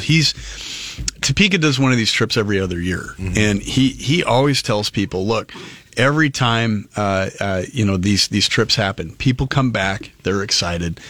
Work continues in Topeka and the community, and people will look back 5 and 10 years later and say, boy, because we went to Boise or wherever, these things happened in our community, and people will wish they had been there to be at the beginning of those efforts. And that's the wonderful thing. This trip is not just for chamber members. This trip is for, obviously business people. It's for elected officials. Gotcha. We are actively inviting them. It's open to anyone that, thinks they want to come and learn and experience something like this.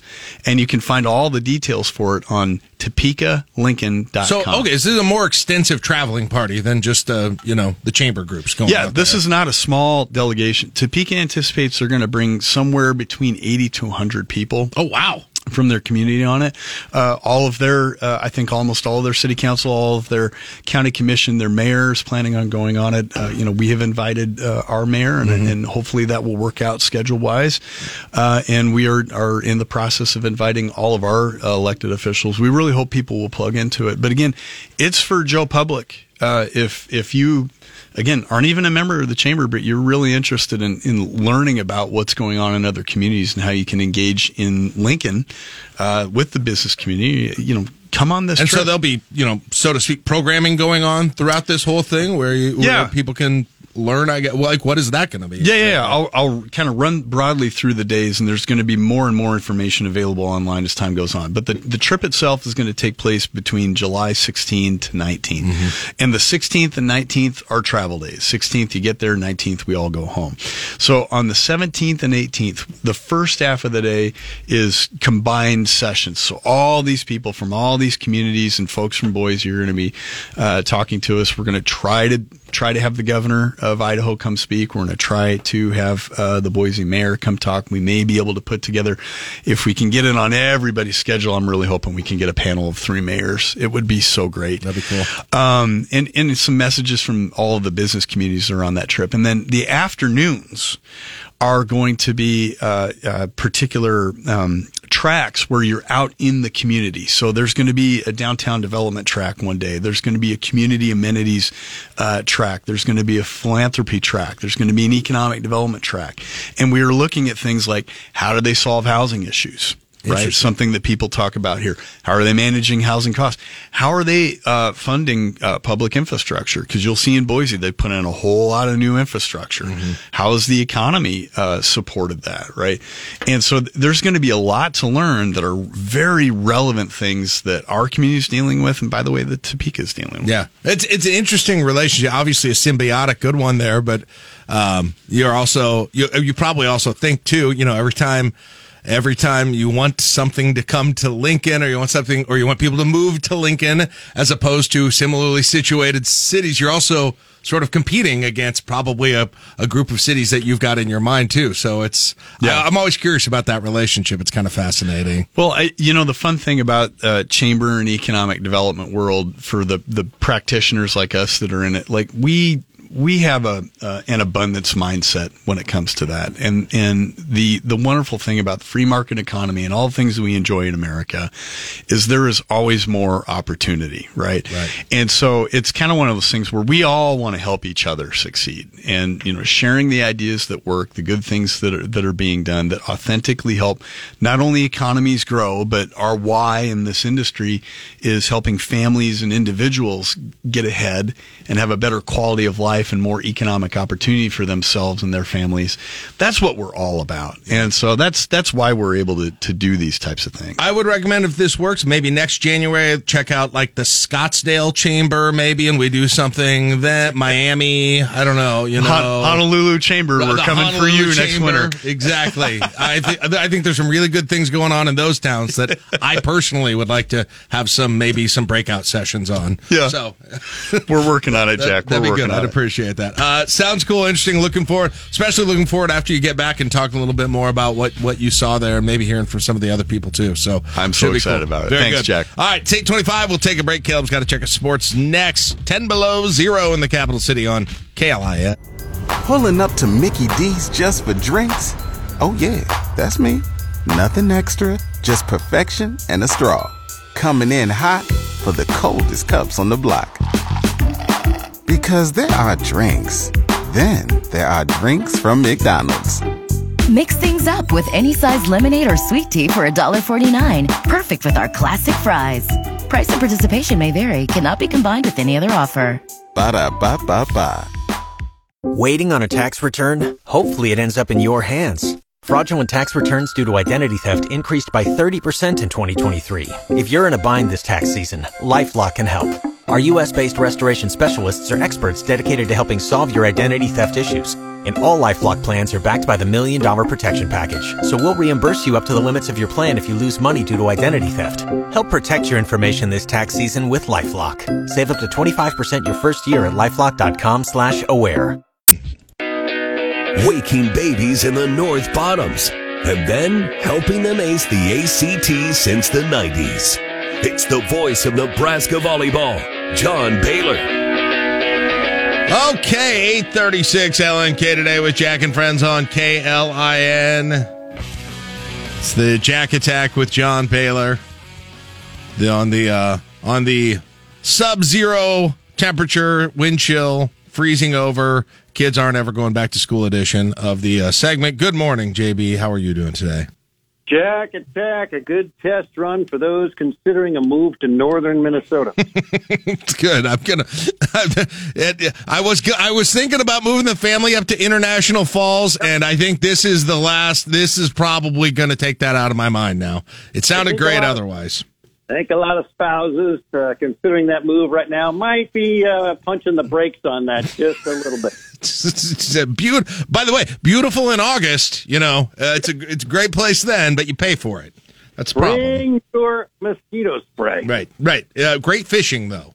Great fishing. That's important as well. Are you concerned that the students that you're working with for ACT prep over the coming months as we're getting ready for spring ACTs haven't been to school for so long? You're going to have to do a little catch up work with them this year. Yeah, the learning loss is becoming a bit of a learning canyon, but you can learn virtually, and these kids hopefully are focused and. They have this deficit, but you know what? You can, with some self-initiative, get caught up. It's called reading books.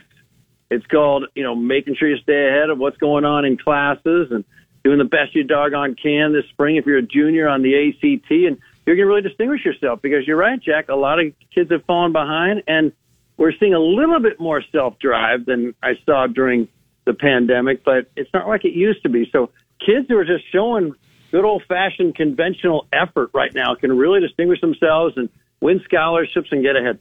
Well, and to their credit, out of the last, I've got the numbers actually in front of me. The last 6 years, we've had half of them have had at least 4 snow days, so not totally unprecedented for something like this to happen. So we just can't have any more in February. Is the thing. Yeah, it just feels like a snow semester right now. Yeah, basically.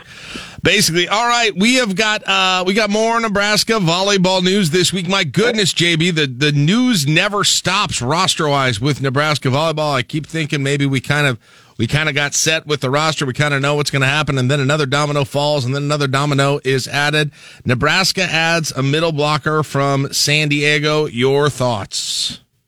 Well, that was required. Huskers only had 2 middles. We talked about this last week. Got to add one more player, and now we've done it. So Nebraska lost 4 transfers. You throw in Whitney Lonstein, 5 transfers, and now have added 4 new players, 2 transfers, Taylor Landfair and Layla Blackwell, and now 2 great freshmen coming in. Olivia Mox, your Gatorade Nebraska Volleyball Player of the Year, the great Bennington back row player. So 4 for 4 effectively. A bit of a new look, but this starting lineup is going to look great. Anyway, the thoughts are, A, it's remarkable Nebraska can persuade a graduate senior who's a 3-time all-conference player, got to a Final Four last 2 years ago, to come to play for the Huskers for her final year and have to compete for playing time rather than just be guaranteed a starting spot, which would have been the case at school after school after school. So it just shows you the magnet that is Nebraska volleyball. I mean, Layla Blackwell, I thought we'd get somebody who'd be solid, good person to come off the bench. No, she's going to be competing with Andy Jackson. Really? Backup for playing time. Oh, she's three-time all-conference. She went to a Final Four 2 years ago. I mean, she's the real deal. So here we go again, real competition. That's good to see. I mean, that's good to see because I didn't know exactly what you were getting her just because I haven't followed her career that closely. But so now you got three legit middle blockers. Yeah. Does it?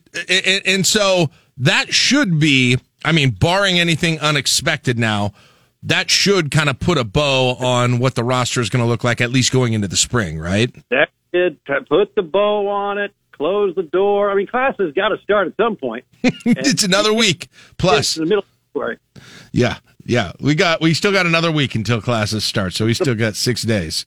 Portal's swinging wildly, but after a bad practice, you can't transfer. Yeah. And then boom, after a week there, I'm not so sure. I'll head somewhere else. It's not quite that fluid, but yeah, this is it for the coming fall, and you've got a great senior class with Merritt and Lexi and Lindsay. I mean, all the poker chips are on the table. As I don't know how completely closely you've seen exactly what all the other schools are doing outside of some Nebraska players that have gone to some of them, but how much is there been kind of a significant change in the balance of power just based on the transfers that have come into places like Penn State and Texas, and I don't know if I've heard much from Wisconsin, but anything sort of changing how you're looking at the very top of the rankings in 2024 based on what you've seen the last couple of weeks? Well, Penn State has two former Huskers, and every year, at least since Russ Rose left, they've been a collection of all-stars from other programs, and they needed to do that because the cupboard wasn't all that full when Russ left. And then Texas has reinforced, not that they really needed to, and they got some great freshmen, including one former Husker recruit who ended up there. So, the rich are getting richer. It just shows you that in such a short period of time, everything's changed. In the old days, you'd keep an eye on recruiting and, what ninth graders have verbally committed to what programs. That stuff is barely relevant now. I mean, it's relevant, but it's barely relevant. You're going to see, in my opinion, and already what's being accused is that coaches are telling their players and they're contacting club coaches and basically sending messages to solid all-conference type players all over the country that we could use you. I don't think it's going to be even that hidden or discreet in the future. I think in the future you're going to have coaches who put the word out, like on social media. Hey, we're looking for an outside hitter. Hey, we're looking for a middle. Contact us. I mean, it's going to be shopping almost, but I'm not saying it's bad. I'm just saying it's different. Well, I don't know if you saw it. It was maybe a couple of weeks ago now, but Creighton's coach, Kirsten Bernthal Booth, she put out a tweet that was kind of scathing, critiquing the basically tampering that she thought was going on within and then a lot of coaches were joining with her and saying, yeah, this, although nobody's ever naming names on anything. Yeah, look, I mean, volleyball is on the precipice of becoming a for-profit sport. It already is at one school we know of, and a few others are close. And so the stakes are higher. Coaches are making more money, and the pressure to win quickly is there, and especially now at the portal, NIL, you don't have to wait until that 14-year-old becomes a 21-year-old for her to be an elite player. So you're supposed to turn these things around in a hurry, and these things are happening, and they've been happening in for-profit sports for a long, long time. And here we go in volleyball, where Kirsten Bernthal Booth, a great Creighton coach, former Lincoln East Sparks. Yes, I was going to mention that. Yes, father, fabulous professor at the University of Nebraska. She said, "Look, this is what's happening. We've got these players who know these other former high school teammates on select teams, on U.S. national teams from high school, from friends, cousins of friends, whatever, and they're being told by their coaches, reach out to your former high school chum and say, hey, we're interested. Or, their club coaches are being contacted and saying, hey, reach out. I mean, I'll just give you an example. Like Texas San Antonio, Texas State. 2 years ago, we played Texas State. They have a fabulous libero. Fabulous. And, of course, the next year, she's not playing for Texas State. She's playing for the University of Texas. She was, a back row player for him on the national championship team this past year. And the moment, a player emerges as kind of a late bloomer and suddenly at age 20 is a much better player than anyone ever projected when she was 16 or 17, she's going to get plucked. And I'm not saying it's bad. I'm just, there's very few things that are all good or all bad. I'm just saying that's the future. It's certainly the present, and I don't see anything changing. But it's basically that you can use these third parties, like you were alluding to club coaches, maybe high school coaches, other players on the team, I'm sure, as well. Peer recruiting, it's happening a lot. I'll keep in touch. Remember in the old days, if you want to keep in touch with your high school buds after you go to college, you got to pick up the old phone.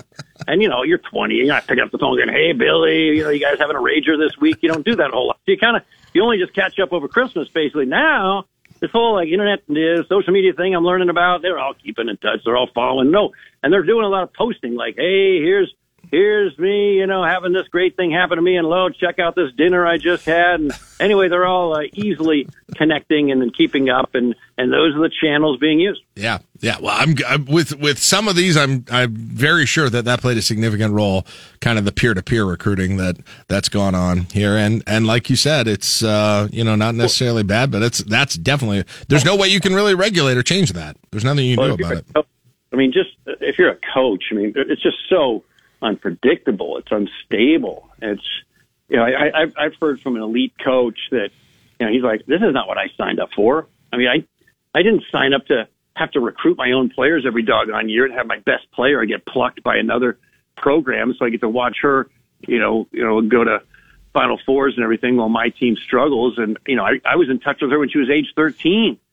And, here I get to watch her when she's 22, just, be the player I always thought she would be. It's frustrating. Terry Pettit has said, he doesn't think he could handle it. You lose a top player to another program. It's got to be devastating and just so discouraging for a coach, because to have recruited that player, you got to make contact age 13, age 14. You got to write a letter once every 2 weeks. You got to get to know the uncles. You got to get to know the parents. You got to go to all those, those doggone club tournaments in Sioux Falls and Kansas City and Tampa, and then you get her for 1 or 2 years, and she's like, I'm getting a better offer somewhere else. Thanks, though. Yep, that's true. I noticed there is no beach schedule up on the Huskers website on Huskers.com. I want to make sure there aren't any weddings scheduled or anything when Oklahoma Wesleyan comes in. Hopefully we'll have that cleared up soon. And there's that Kansas college, that NAIA school that's got a big beach program. We played them a couple years ago. And Ottawa University, yeah. That was a big one, home of the Fighting. Yep. We'll figure it out. I don't know. They have an arrowhead as their logo, so we'll see. And it's pointed right to Lincoln. We're on their wall every fall, but every winter. The Braves. Their target. But, the Huskers treat beach differently than almost any program. And Texas is now replicating what we're doing, but we use the same players indoor and then on the beach. So it gives us 2 extra months of preparation, teaches a lot of new skills, uses different muscles, builds chemistry. It's a lot of fun.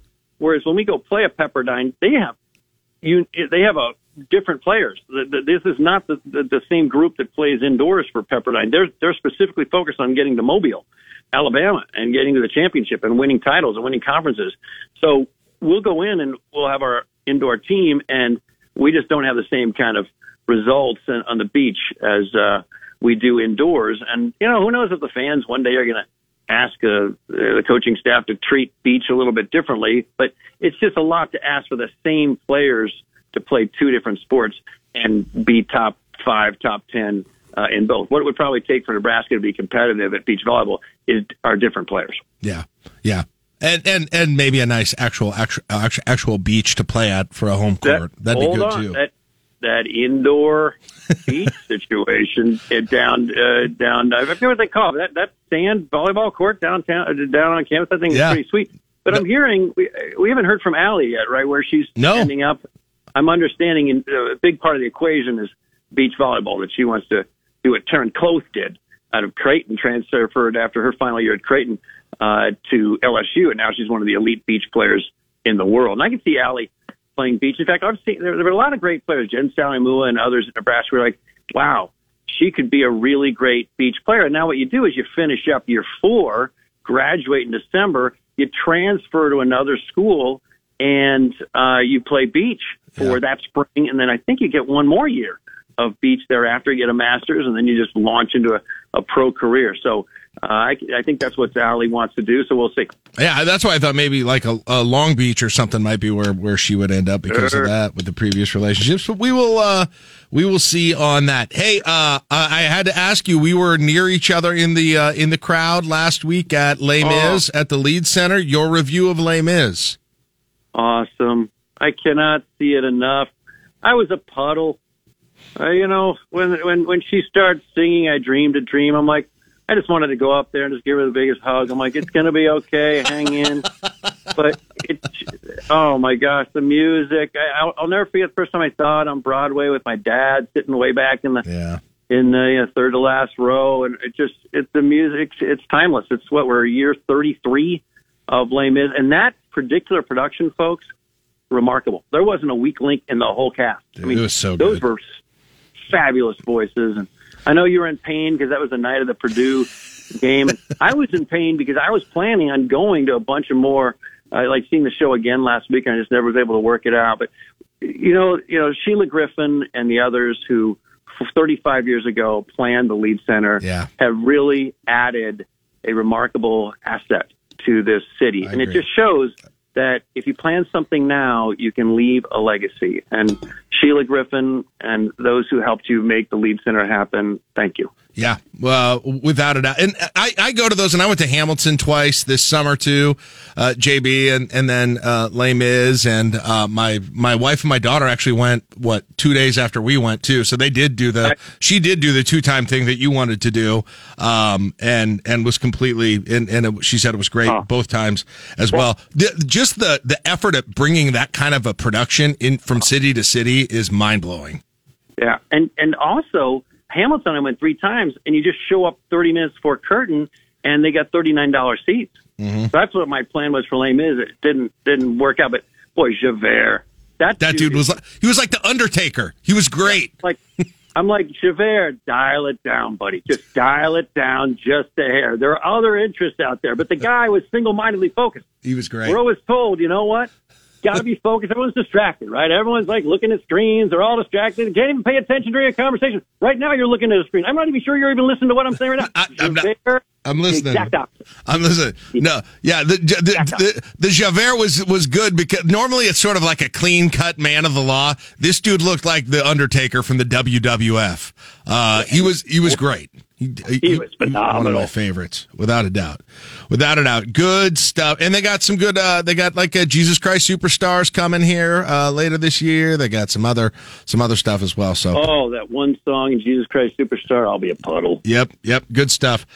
All right, JB, very good. Appreciate your time. Hey, and by the way, we didn't even talk. Boy, we got the big changeover now in all the coaching world. No more Bill Belichick. No more Nick Saban. It's all changing. It's all changing.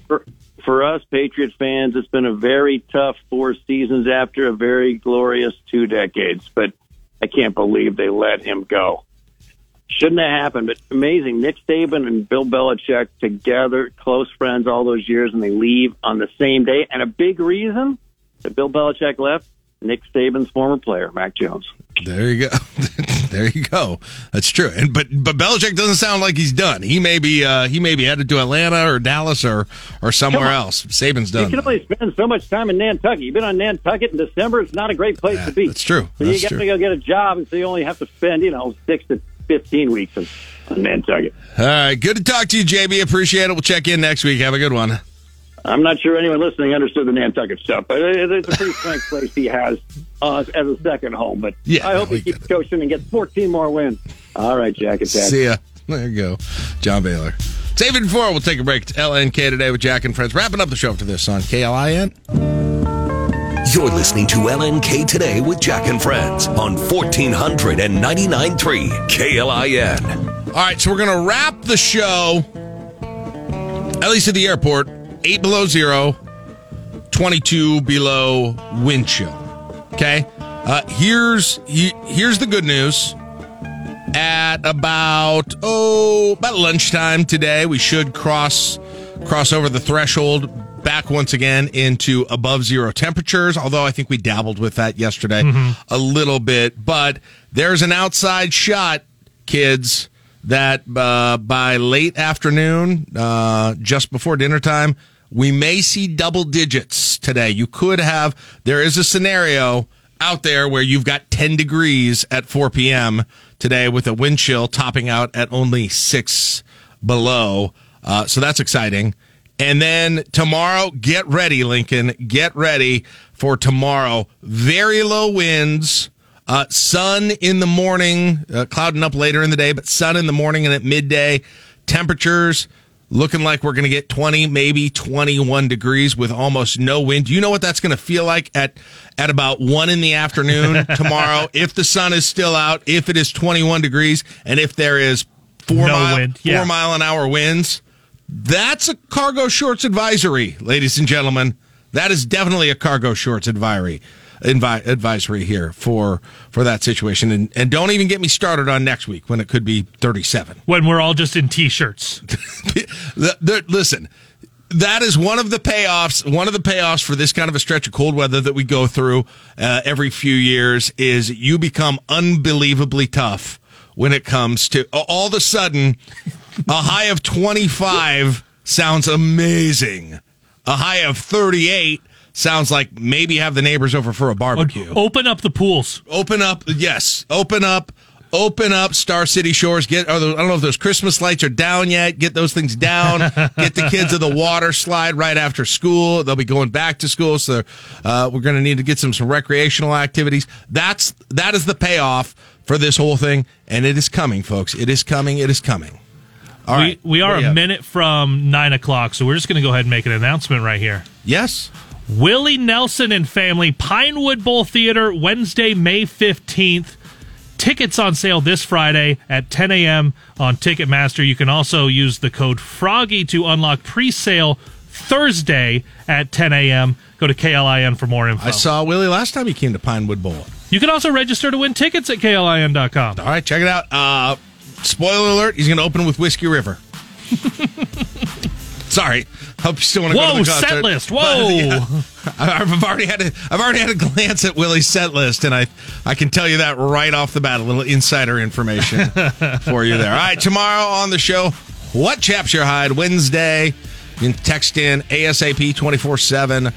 The things that are chapping your hide. I think we're going to have a lot of weather, school, and roads related ones, Caleb, if I had to predict. Absolutely. You can also get on the Facebook page later today, facebook.com/LNK today. I'll post a post up there that you can respond to. And we'll also have John Bishop joining us as well. We'll see you then, 9 o'clock, KLIN Lincoln.